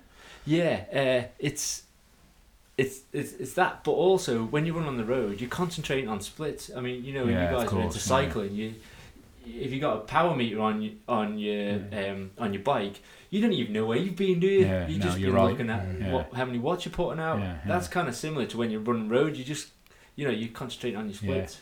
Yeah. I know, great. Do a little bit of road running when I can, and the first thing you're looking at is what's my pace. Yeah. So did you do the London Marathon that year as well in 18? I did, yeah. What time did you do that in? I did that in 3:01. I was really disappointed in that, to be honest. Right, okay. Like, it was hot. Come back, everyone, lots of people who I know were, like, congratulating me. And, like, I was saying, thanks. And, I didn't want to seem kind of obnoxious and going, I was really planning on running faster than that. I was, on the surface, I was appreciative of their support, but deep down in myself, I felt like really. What was your expectation deflated. going in? I was hoping to get like, say, 2:45, something like that, and I was running at that pace, and it was the year everyone goes on about. Well, lots of people say that it was really hot that year, and the people who I'm kind of close to, who are, I tell that I was disappointed. I told I was disappointed. They'd say, yeah, it was really hot. Everyone had a bad year that year, what have you. Yeah. But like internally for me, I was really disappointed because the amount of kind of weight I put on that race. Yeah, and going through that, you're saying when you're running, you're always looking at your splits, and that's was there any point where you're going through that, saying, I'm behind, and then I guess the playing on your mind against what you're trying to train yourself of not paying attention to what's going on, but at the same time, every time you're looking down at your watch, it's telling you, hang on, you're behind your goal, should we say. Yeah. It's that play on your mind at that point, or... Yeah, in the race, like I started off, because it was my first go, I was kind of in the pack, I wasn't at the front or anything, so I had to work harder to kind of get... I was nowhere near the front, but I had to work harder to get in a group that was at a similar pace. Right. In fact, by the time it took me however many minutes to get to a pace, I was just always never going to catch up with him, if you get me. Yeah, of course. So like you say, I'm kind of trying to catch up with something that's I'm never going to catch up with. But I got on pace. I was running pace quite well for probably after halfway. I think it got to about 18, 19 miles. And my legs start twitching like they're cramping up, and I'm thinking this is way too early for this to be happening. My mouth just was dry, like I was drinking the water, but my mouth was just like really dry. So there's all these little things that were going on in which was like this race which I built up to is starting to kind of fall apart on me, if you get me. Yeah. So you're having a battle in your mind. Yeah, there's a battle in the mind. There's the legs kind of just wanting to stop, and I'm like, you start thinking, I've been through kind of so much in the past, I can push through it, but I mean, trying to push through cramp it's hard, isn't it? So, and the worst, it felt like there's no escape, because in the London Marathon, there's wall-to-wall people left and right. There's no way you can just go, I just need to stop and take a minute. And it got to the point where, I don't know, 24, 25 miles, where I just couldn't keep running anymore, couldn't even keep running slow. I had to kind of stop and try and clean my legs. Every time you stop, people are going, you can do it, you're nearly there, 2 miles, and you're like, yeah, I know I can do it. I just need, I need a few minutes out here. But so because they're kind of willing you on, you feel like you got to keep pushing. It is a nightmare. I had a really bad race. Oh. And that same year as well, which I noticed when I was reading on the results, you did a 20-mile vet race on the Isle of Man. Yeah. In 2 hours. Yeah. And 46, and did it in exactly 2 hours and 0.46. Yeah. Just generally speaking, how annoyed are you that you didn't dip for the line and get under 2 hours? That was the first thing that jumped out, half a second away from under 2 hours. Yeah, trying to get around that last lap. I mean, I gave it everything, but it was just like, it's never going to happen. But you won that, didn't you? Yeah, you did. Yeah, I won. So, based on that, if you think in your mind, like, it's only an extra 6 miles. Yeah. It took me an extra hour to. Did you get me? Yeah, so you of course. Yeah, looking at that, from that point of view, you can see why I was kind of really disappointed. And the Lakes race you did as well that year. Yeah. So what's involved in that? Sounds like hell. Apart from that. I mean, that come about. Growing up, 2 doors down from me was one of my good friends, Michael Gregory. We grew up together, living on the same estate. He went in the army when we were like 18, 19, whatever, so I hadn't seen him. But he got into doing tries and stuff, and because I'm on Strava, he was on Strava, we kind of just seeing each other. I was seeing that he's going out, I was cycling, he was cycling, I was running, we kind of, many years later, not even seeing each other, but like chatting through Strava, through kind of sport. So it come round to 2018, he just sent me a link to that website. He's going, here, how'd you fancy this? I was like, yeah, okay, if you fancy it, and he's calling each other's bluff. Yeah. He'd only ever, like, all his stuff was cycling. I mean, I know he's doing like triathlons and stuff, but I mean, his basic training is just literally cycling. So I was like, yeah, if you're up for it. He's going, no, hang on. I didn't even think about doing it. I was like, well, I'll do it if you do it. He's going, okay, well, if you push the envelope, then yeah, okay. And I'm like, right, sound. So that was kind of how that kind of got going. So after London, started training again for this, started doing more distance, 4-hour runs up in the mountain and stuff like that, and getting confident, but at the same time realizing that this distance is a lot further than like the biggest I'd done was like say 25 miles, and this Lakes and Days like 13,000 foot of climbing, and most of that is in the first 30 miles. Okay. And then after that is you kind of low. You're still doing like climbing up hills, but there's nothing like mountains and stuff. So I knew what I was letting myself in for. What distance is it? 50 miles. Right. So it's is it one day? In one day? Yeah. It's basically from like the northernmost point of the lakes to the southernmost. Hence the name of it, Lakes in the Day. Yeah. Okay. So, I thought it was over a few days for some reason. I don't know why. No, Well, it'll probably take me a few days. That's why I think it would be over a few days. Well, probably. I mean, you could enjoy it in a few days. So, fly over, go up and meet Mike, who he actually lives in Lakes now. So, met him again. That was quite surreal. Hadn't seen him really since I was like 18, what have you. I'm 40 now. So he was waiting for me off the train. It was kind of really happy to see him, but it was kind of, trying to start talking as in people again. It was kind of a little bit awkward, but it was sound. We started talking about old times and stuff like that. It was great. And after you'd done the lakes, were you happy with? Did you just go with the mindset of I just want to get around this, or did you have some? It was just to finish in my mind. We'd planned to. I put on Facebook to my friends, if you want to follow me, because obviously there's a GPS and that. We're going to try and do this in under 12 hours. So we saw the forecast for the next day. It was proper horrendous. So a little part of you is kind of hoping they're going to cancel it, but you kind of know they're not. And really, most of you's hoping they don't, if you get me, because you've built up to it and what have you. So the next one, going up in the coach to the start, kind of just talking about game plan, how we're going to do it. I mean, he's been in the army for a long time, so I just thought I'd let him do all the map reading, and he lives in the lakes. He'd been out on other recce's. I thought, I'll just go at his pace, because I'm the fell runner, he's the cyclist. It should be all right for me. It didn't quite transpire that way, no. So we stuck together quite well from the start.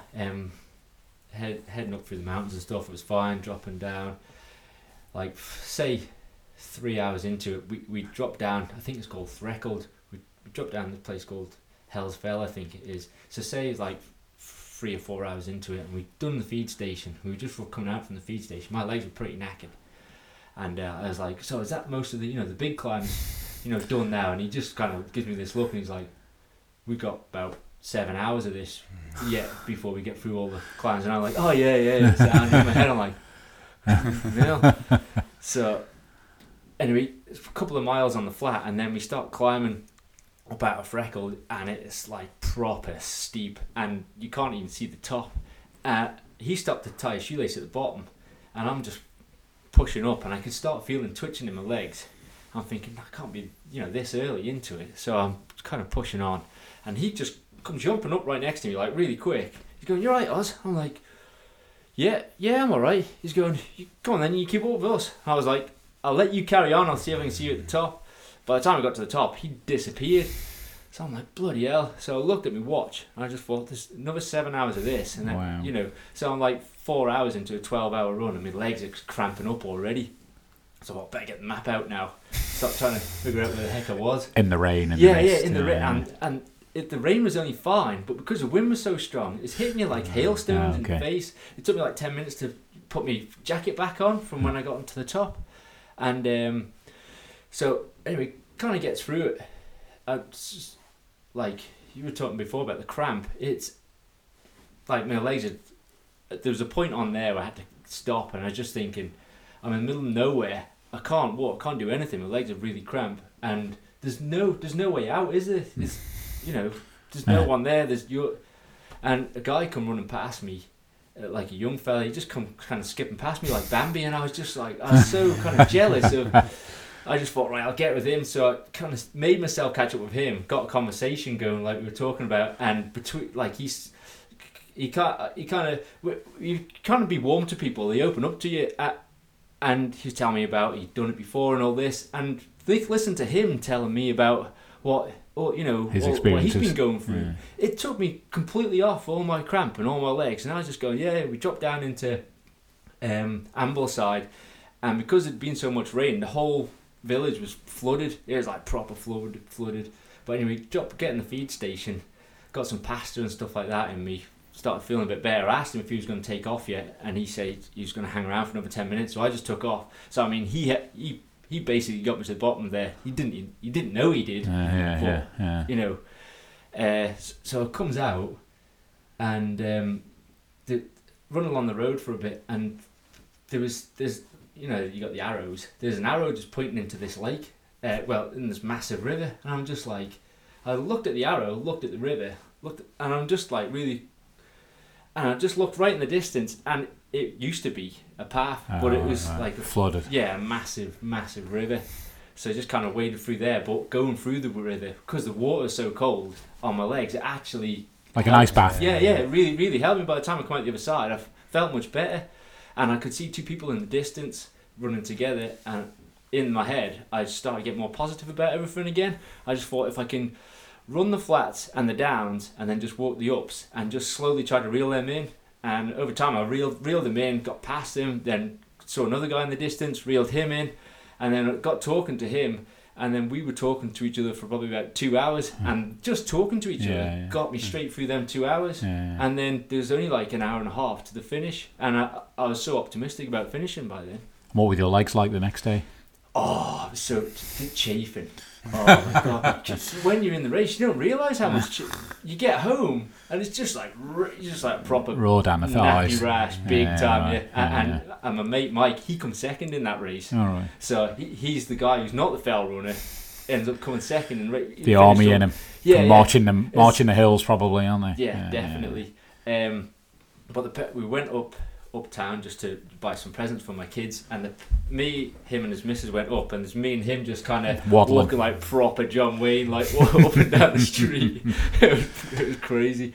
Yeah, no, I don't fancy that much running. I've done a bit of cycling around the lakes, and it's lumpy to say the least, isn't it? Yeah. So,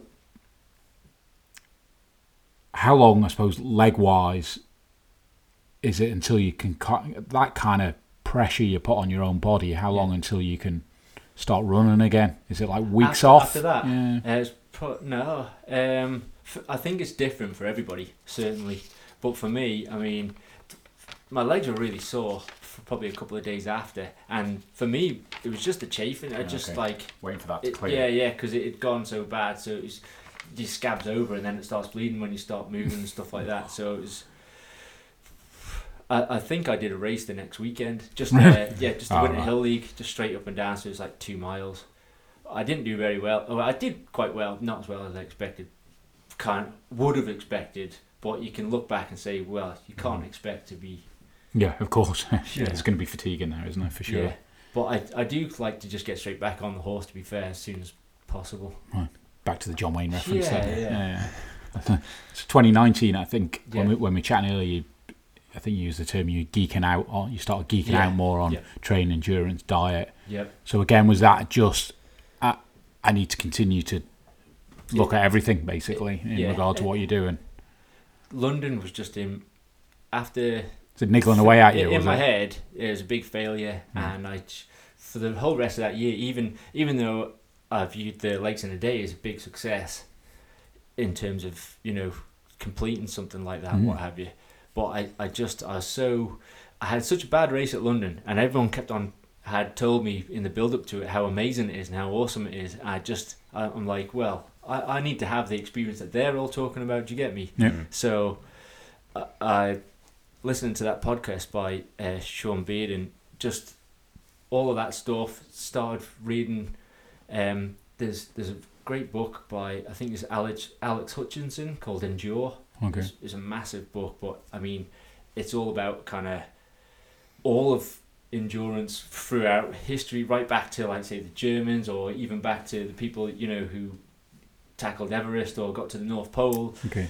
What, you know, there's all sorts. I kind of got into that, and you know, the slow, even more into the slow training. Right, yeah. And just thought, you know, I need to build it properly and have a good London. So yeah, okay. So that was that the main focus in 19 London? Yeah.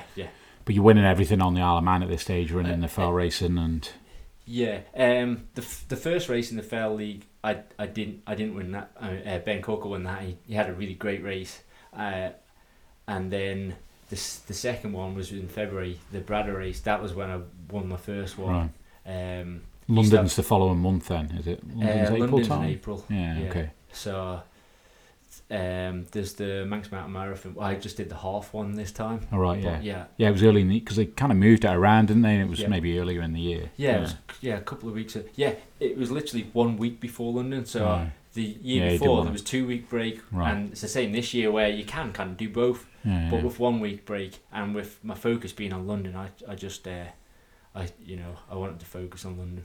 What I meant to say earlier, just to go back to running the Lakes race, I think when I was stalking you on Instagram, I think there's a photograph of you running down the hill there, isn't it, with the lashing rain? It's an amazing photograph. Just this sheet rain, isn't it? And you coming down one of the fells, a side-on photograph. It's go and stalk him if you can on Insta. It's a great photograph. In fact, we might share it as part of the pod.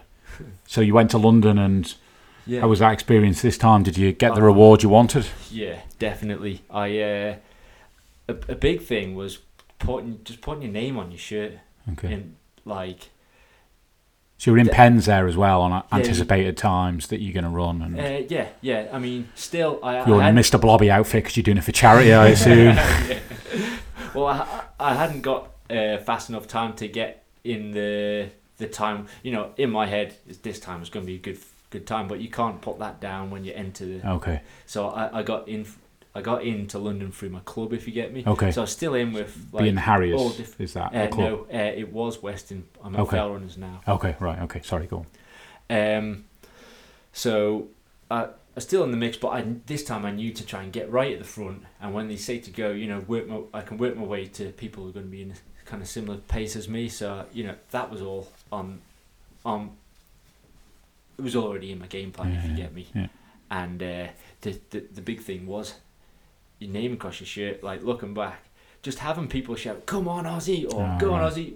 And in London, everyone shouts your name. It's like the year before I was running. There was a guy called Joe or whatever in front of me. Everyone's going, "Go on, Joe!" In my head, I was thinking, "Bloody, I knows everyone." This guy, it didn't even click. Didn't even click. He just had his name on his shirt. Right. And for me, it really, you know, especially in the second half of the race, it really helps having people say, because they're there to support. Might not be you, but they're to support everyone. You know, they turned up and just use it. You know. Yeah.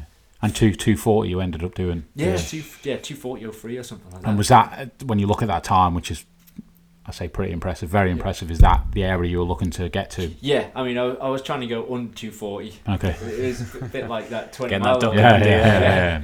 But yeah, the cramps started setting in, and it was like the last 400 meters where it's kind of like a red carpet in front of the palace or whatever, and it was like, sprint finish, but my legs going, no, it's not going to be sprint finish. You just get to the bloody finish. But I was elated when he got to the finish, and you know, finally, kind of, I felt like, this was more like the race that everyone's been talking about. Yeah, right. That's good. And that year as well, you did the Wales Tri Mountain as well. I did the probably not trail quite the marathon. right Trail marathon. So how far was that? Sounds like hell. It's a marathon distance, but it's in Cody Brennan. I don't know if you've been there. It's like a big mountain biking. Oh right, okay, I have heard of it. Yeah. But yeah, so it's all on trails. You know, lots of climbing. It's not as full on as fell running where it is on trails. It was on single track. Okay. But yeah, that was class. It was really good. Finished 7th in that. Yeah. How many do that? Just, I don't know, hundreds. There's probably about 500, 600, something like that. There's chunky numbers. Yeah. I mean, in my head, I was wanting to get fat, come higher, going off the times of the previous year, but there was, you know, they had like a bunch of pros and people that were, you know, other people had kind of got interested in it who were awesome. Yeah. And Sorry, I'm just going to flip back to your marathons there. You mentioned before that you were looking at things differently, reading the books and trying to study up more. Yeah. Do you feel that really had a big significance in your preparation and difference to those timings and, taking out the training aspect? Yeah. Do you think that side helped? Yeah, psychologically, definitely. Just because I think if you put a lot of weight on something, a big race, and if you're doing big races all the time, then you're probably not going to put a lot. If you think like the start of January, but that London Marathon started at the end of the last London Marathon. Do you get me? In my head. Yeah. So there's so much weight on it all the way building up, and then got to January. I'm like, right, I'm going to hit this, and it's you're just so focused that on the goal. It just it does. It has a massive kind of impact on how you're going to approach the race and how you're going to succeed. Like what you want to succeed. Because London Marathon, you're never going to win it, but it's succeeding with a goal that's slightly beyond your kind of grasp. And when you can come close to that, you definitely feel you probably. Yeah, and you put a lot of pressure. There must be mental pressure within your own mind of if that's not your sole focus, but that's. Well, that's like if you approach like a big race from 14 weeks away or 20 weeks away, if you approach it like a V, like you're at the wide end of the V, and the narrow end of the V is the race. Mm-hmm.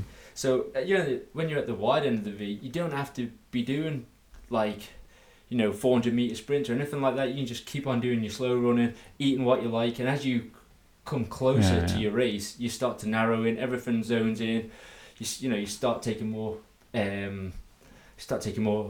interest in like narrowing down like the food that you take in. Yeah. Your meditation starts to become more focused on that. Basically, your focus starts to narrow. Everything becomes more intense as you get closer. Yeah.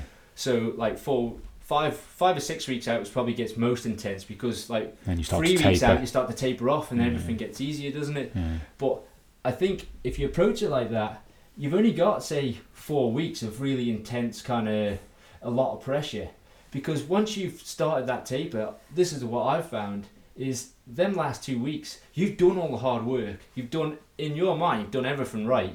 So a lot of pressure's kind of lifted off you, and you can start to enjoy it. I mean, in every day in the week up to going to London, even though there's a lot of kind of pressure in there, I was just happy. I just couldn't wait to do it. I was at that start line, couldn't wait to get going. Yeah, it's an interesting process, isn't it? Yeah. And during as well, that this I suppose year of geeking out, looking at doing yoga as well. Yeah. Is that daily exercise? Is that a couple of times a week? What that started, I got sciatica in my lower back, and I just had a bit of a geek out to find out, how to fix it and how to stop it from happening again. And stretching was one of the main things, and a really good way of preventing injury, which is scientifically tested, is heavy strength training. So I thought, right, okay, sign up at the gym. I signed up at the gym, and Monday night was a yoga class. So I was like, well, sign up to that straight away as well. And that's kind of how that got started, to be honest. And you enjoy the yoga? Yeah. I mean, it's really hard. It's definitely like, I'm not a very flexible person, but going into the class is like, here we go again. But when you come out, you feel a benefit, definitely. Yeah. It must help because I think that in yoga there's a lot of general strength work, although it's all often slow. Yeah. Certainly and doing fell running where ankles and knees, and there's a lot of stability within that sport. Yeah. That yoga must help. I think it's helped me. Yeah, I think it's definitely helped me. And I say that because I've got absolutely no stability in my legs, so that's why I think I probably need to do a little bit more. So I appreciate we're in the fell. Well, we're in January now, but the fell season's mid-year now. But when you look back at 19, obviously, 2019, happy with all your running at that stage. You've made a big impact locally.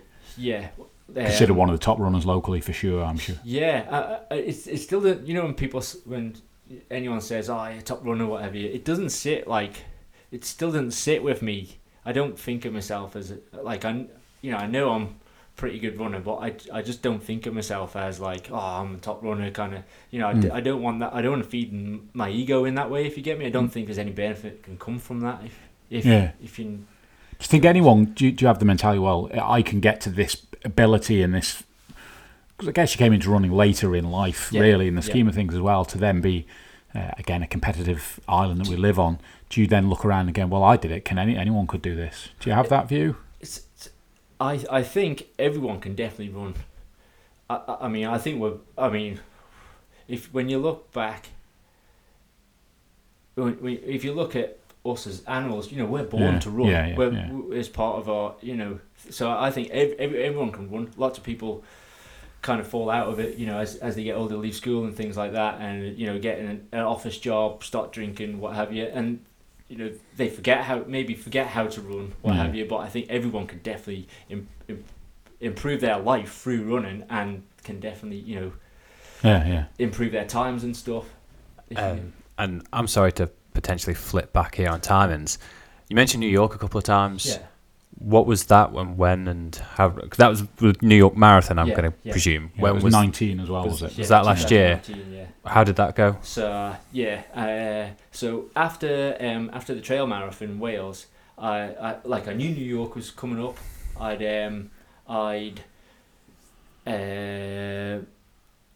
already signed up to New York back in like January or February, but I just kind of forgot about it because it's not till November. So got through the trail mile from Wales and just thought, okay, so I've got, I can't remember how many weeks it was, but it's a long way away. I thought, right, I'll keep my training up and start to work towards that. But I hadn't booked a flight or anything yet, so I just started building my training up, started focusing more, and then I can't remember what it was. It got me to think. Something got me to think I could do a marathon under 2.5 hours. I don't even know. Maybe I don't know why. Just set yourself a goal, I guess. It became a goal, man. It just became a goal. So I wasn't running anywhere near that kind of pace, but something inside. I don't know where it come from, but I just started believing that I could get under 2.5. I didn't think I'd do it in New York, but I knew that I could use New York. I was just going to say, and without doing the quick maths, what minute mile pace you running there to do 2.5? It's like just under 5:45 pace. I know I don't know too much about running, but I know that's fast.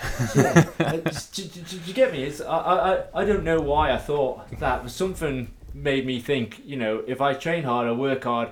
I suppose I look back at London, and I knew I still, like, the weight I wanted to be at, I wasn't, even though I had a great race and all that, I wasn't at the weight I knew, and I knew I could get down to without kind of getting too skinny or anything. So I knew, I had like 4 kilo I could get rid of, which is going to make you faster, isn't it? I knew that I'd been training, all this long stuff, and I know that it takes a good 2 years before you get the most benefits out of all this slow stuff. So I knew my economics still had, even though I knew I was 40, I still know now, my VO2 max peak is gone. That happens when you're about 26 or whatever. But your running economy can constantly improve, especially doing stuff like fells and things like that. So, all that's going through my head. And I just think, right, let's start driving, start eating properly. I wasn't watching my calories, but like I say, this kind of, if you approach it like a funnel, V, I knew that I knew all this. I kind of had a program in my head, and I had a focus. Everything, I'd done enough research and stuff. I think subconsciously all that had gone on in my head, and that's where I got this. I can do it on the 2:30. So, just start concentrating, narrowing down. Focus, meditation, eating right. I was doing the yoga, the strength training, stopped feeling good. Got those Vaporfly trainers. Oh, right, okay. The Nike ones, is that what they're called, are they? Right, okay. Yeah, class. Right. They make you run faster. Oh, really? Oh, yeah. Oh, right, okay. So for those who may not know what's meaning by that, what's special about these Nike? Yeah, well, these are the trainers that, they're not the ones that Kipchoge broke 2 in, because he broke them these kind of special marathon ones. Yeah, he broke them in these other special ones that they've made since. Right. But I mean, these are the ones that he's like. Everyone had been, breaking these records. Like just after he broke 2, like the week after that woman, I can't remember what her name is, but she broke the woman's record, which is Radcliffe's record, I think. Wasn't it? which had stood for so many years and what have you. So when I saw that, I just thought, I need a set of them. yeah, I'm a single parent. I haven't got much money. They're like 40 quid. I just thought I put so much weight on this New York marathon. I've got to try them. So I, ordered them, put them on, went out for a little run, and I was just 10 beats per minute, like less. My heart rate was like 10 beats per minute less, and I was running faster. It was just, I thought maybe it was just a fluke. So the next day, went to the NSC and just did 10 miles, 6-minute mile pace. My heart rate was really low. I was running. I felt like I was running on air. Right. It was awesome. And the technology in them, it's carbon, is it? Yeah. Okay. And I I've never seen them or seen them in action. It's kind of a spring in them. Would that be the fair way to explain? Yeah, it acts like a spring. And if you look at like the way your normal trainers go, their pivot in them is kind of right below the ball of the foot, and it's quite sharp. Okay. So as you roll over that pivot, it's kind of so sharp that it kind of helps your foot go over. Right. Okay. And if you imagine, it's only a fraction, but how many steps do you take in a marathon? Yeah. And how do you think, like, obviously they're legal in the sense of, I don't know whether the world running body, whatever it is, look at it. Is that something that's getting looked at? Is it whether they're... It is something that's getting looked at. So that's seen as a potential unfair advantage then over what you'd class as normal running shoes. Yeah. Everyone I've spoken to, like in New York, like I got in a group and literally everyone had them on. It was either pink or green trainers, and in fact at the start line, because I got in on the time, so I was at the front. Like you look down, every single person's wearing the same trainers. Right, okay. Yeah. And what time did you end up with New York? New York was 2:32. Okay. Something. So right in the area park you were looking for. I knew, I already knew I wasn't going to get under 2:30. I mean, during the race, at the start of the race, I was thinking, maybe I underestimated the hill at the end. But to be fair, I didn't think I'd get it then. But hopefully, I'm going to get it. So that's a 2020. Objective. Objective. Yeah. So when you look at, actually, just before we go to what's happening for you over the next year, when we look back now at which seems like a long time ago, the boxing, etc. Did you just no interest in that anymore? Don't practice any of that anymore? No, it's just a part of your history now. I do, like, you always go back to it in your head. When you watch like a boxing match or a Thai boxing match or what have you, or watch some of these cage fights. It does, because it does bring you back in there in your head, and there are aspects of that which is you feel you're in that flow. What Mike was talking about, get when you're in battle mode. That's all there is the flow. There's no you're not thinking about anything else. Right. You're thinking about staying on your 2 feet. And, yeah. So that it makes you feel alive. But and when you get that smell, the smell we were talking about, where anytime you smell that smell, it brings you straight back there. Right. And there is a buzz, but I'm 40. Get some 22-year-old whipping your ass. Yeah. I did have a problem where when I was talking, I think it was from, it could be from any amount of hits on my head, but you remember that punch I was telling you about where I think it comes from that, where it's not so bad now actually. Sometimes it comes, but I'd be in mid-conversation or mid-sentence and the words would just vanish from my head. And I just kind of stop, and it got embarrassing, I was having conversations and I kind of got turned into a bit of a recluse for a little, not very, for a little but bit conscious of it. Yeah, I was very conscious of it, and when I'd start talking, I'd be just hoping that I wasn't going to kind of look like a fool. Right. So that plays on my mind, and So picking up on that general point, just before we bounce into 2020, maybe you don't want to massively talk about it, but you mentioned earlier about, I suppose, some demons, and maybe that where you are now in your life, you're very comfortable about, who you are, what you do, how you go about things, and don't feel like you're proving things to people anymore. You got away from that. Yeah, that Orran. Yeah, I don't care what people think about me. Like, everyone cares what people think about them. Even people say they don't. Yeah. They do. They just haven't accepted it. But I'm very comfortable in my own skin now, and is that through? Do you think when you look at that, that's obviously your own journey, but also the Buddhism helping with that, the meditation and all those things? Yeah, for me, like when I listened to Mike's interview with you, and when he was talking about how his dad, got ordained into Buddhism and things like that. For me, that's not what Buddhism is about. I mean, I don't think anyone else can.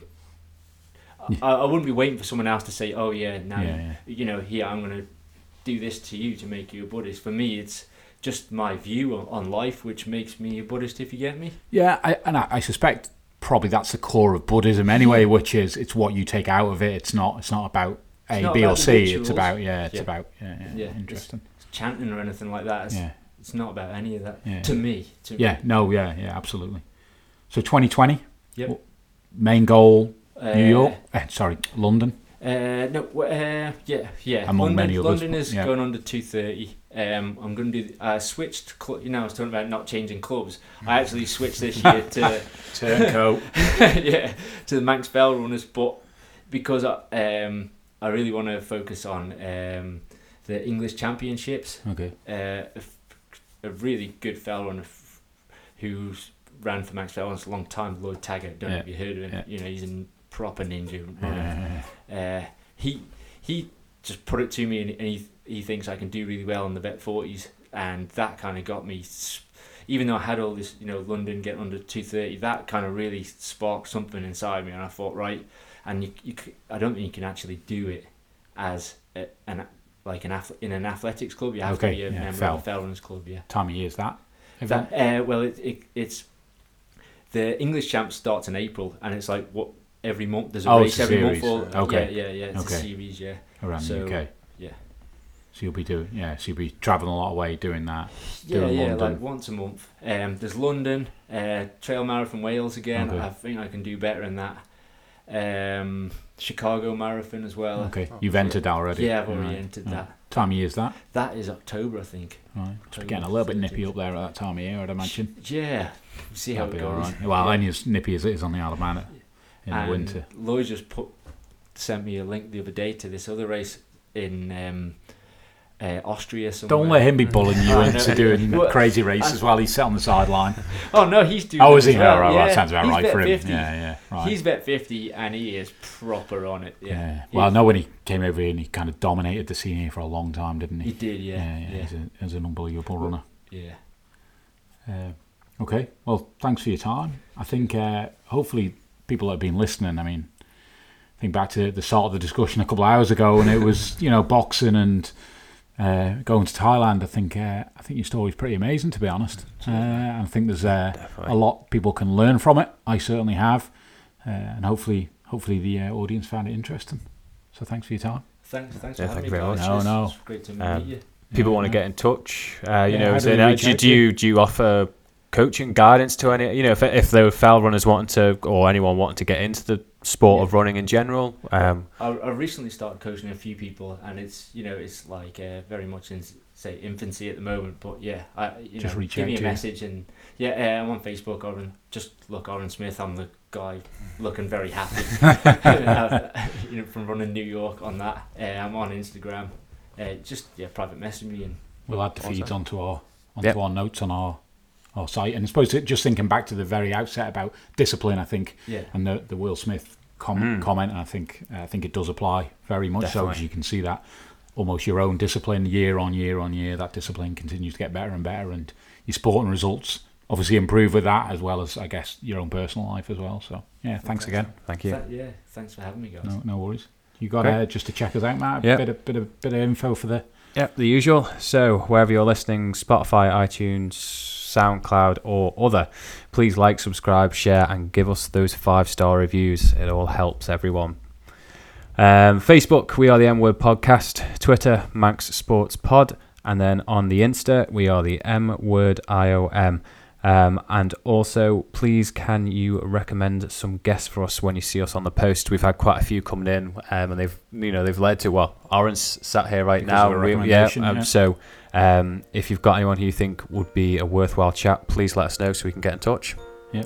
You say that, Matt, we've got about 12 people lined up in absolutely no time. But no, do please recommend, because we're really enjoying these chats. Definitely. So again, thanks for letting us get into your ears. It's word out from Martin. And word out from Matt.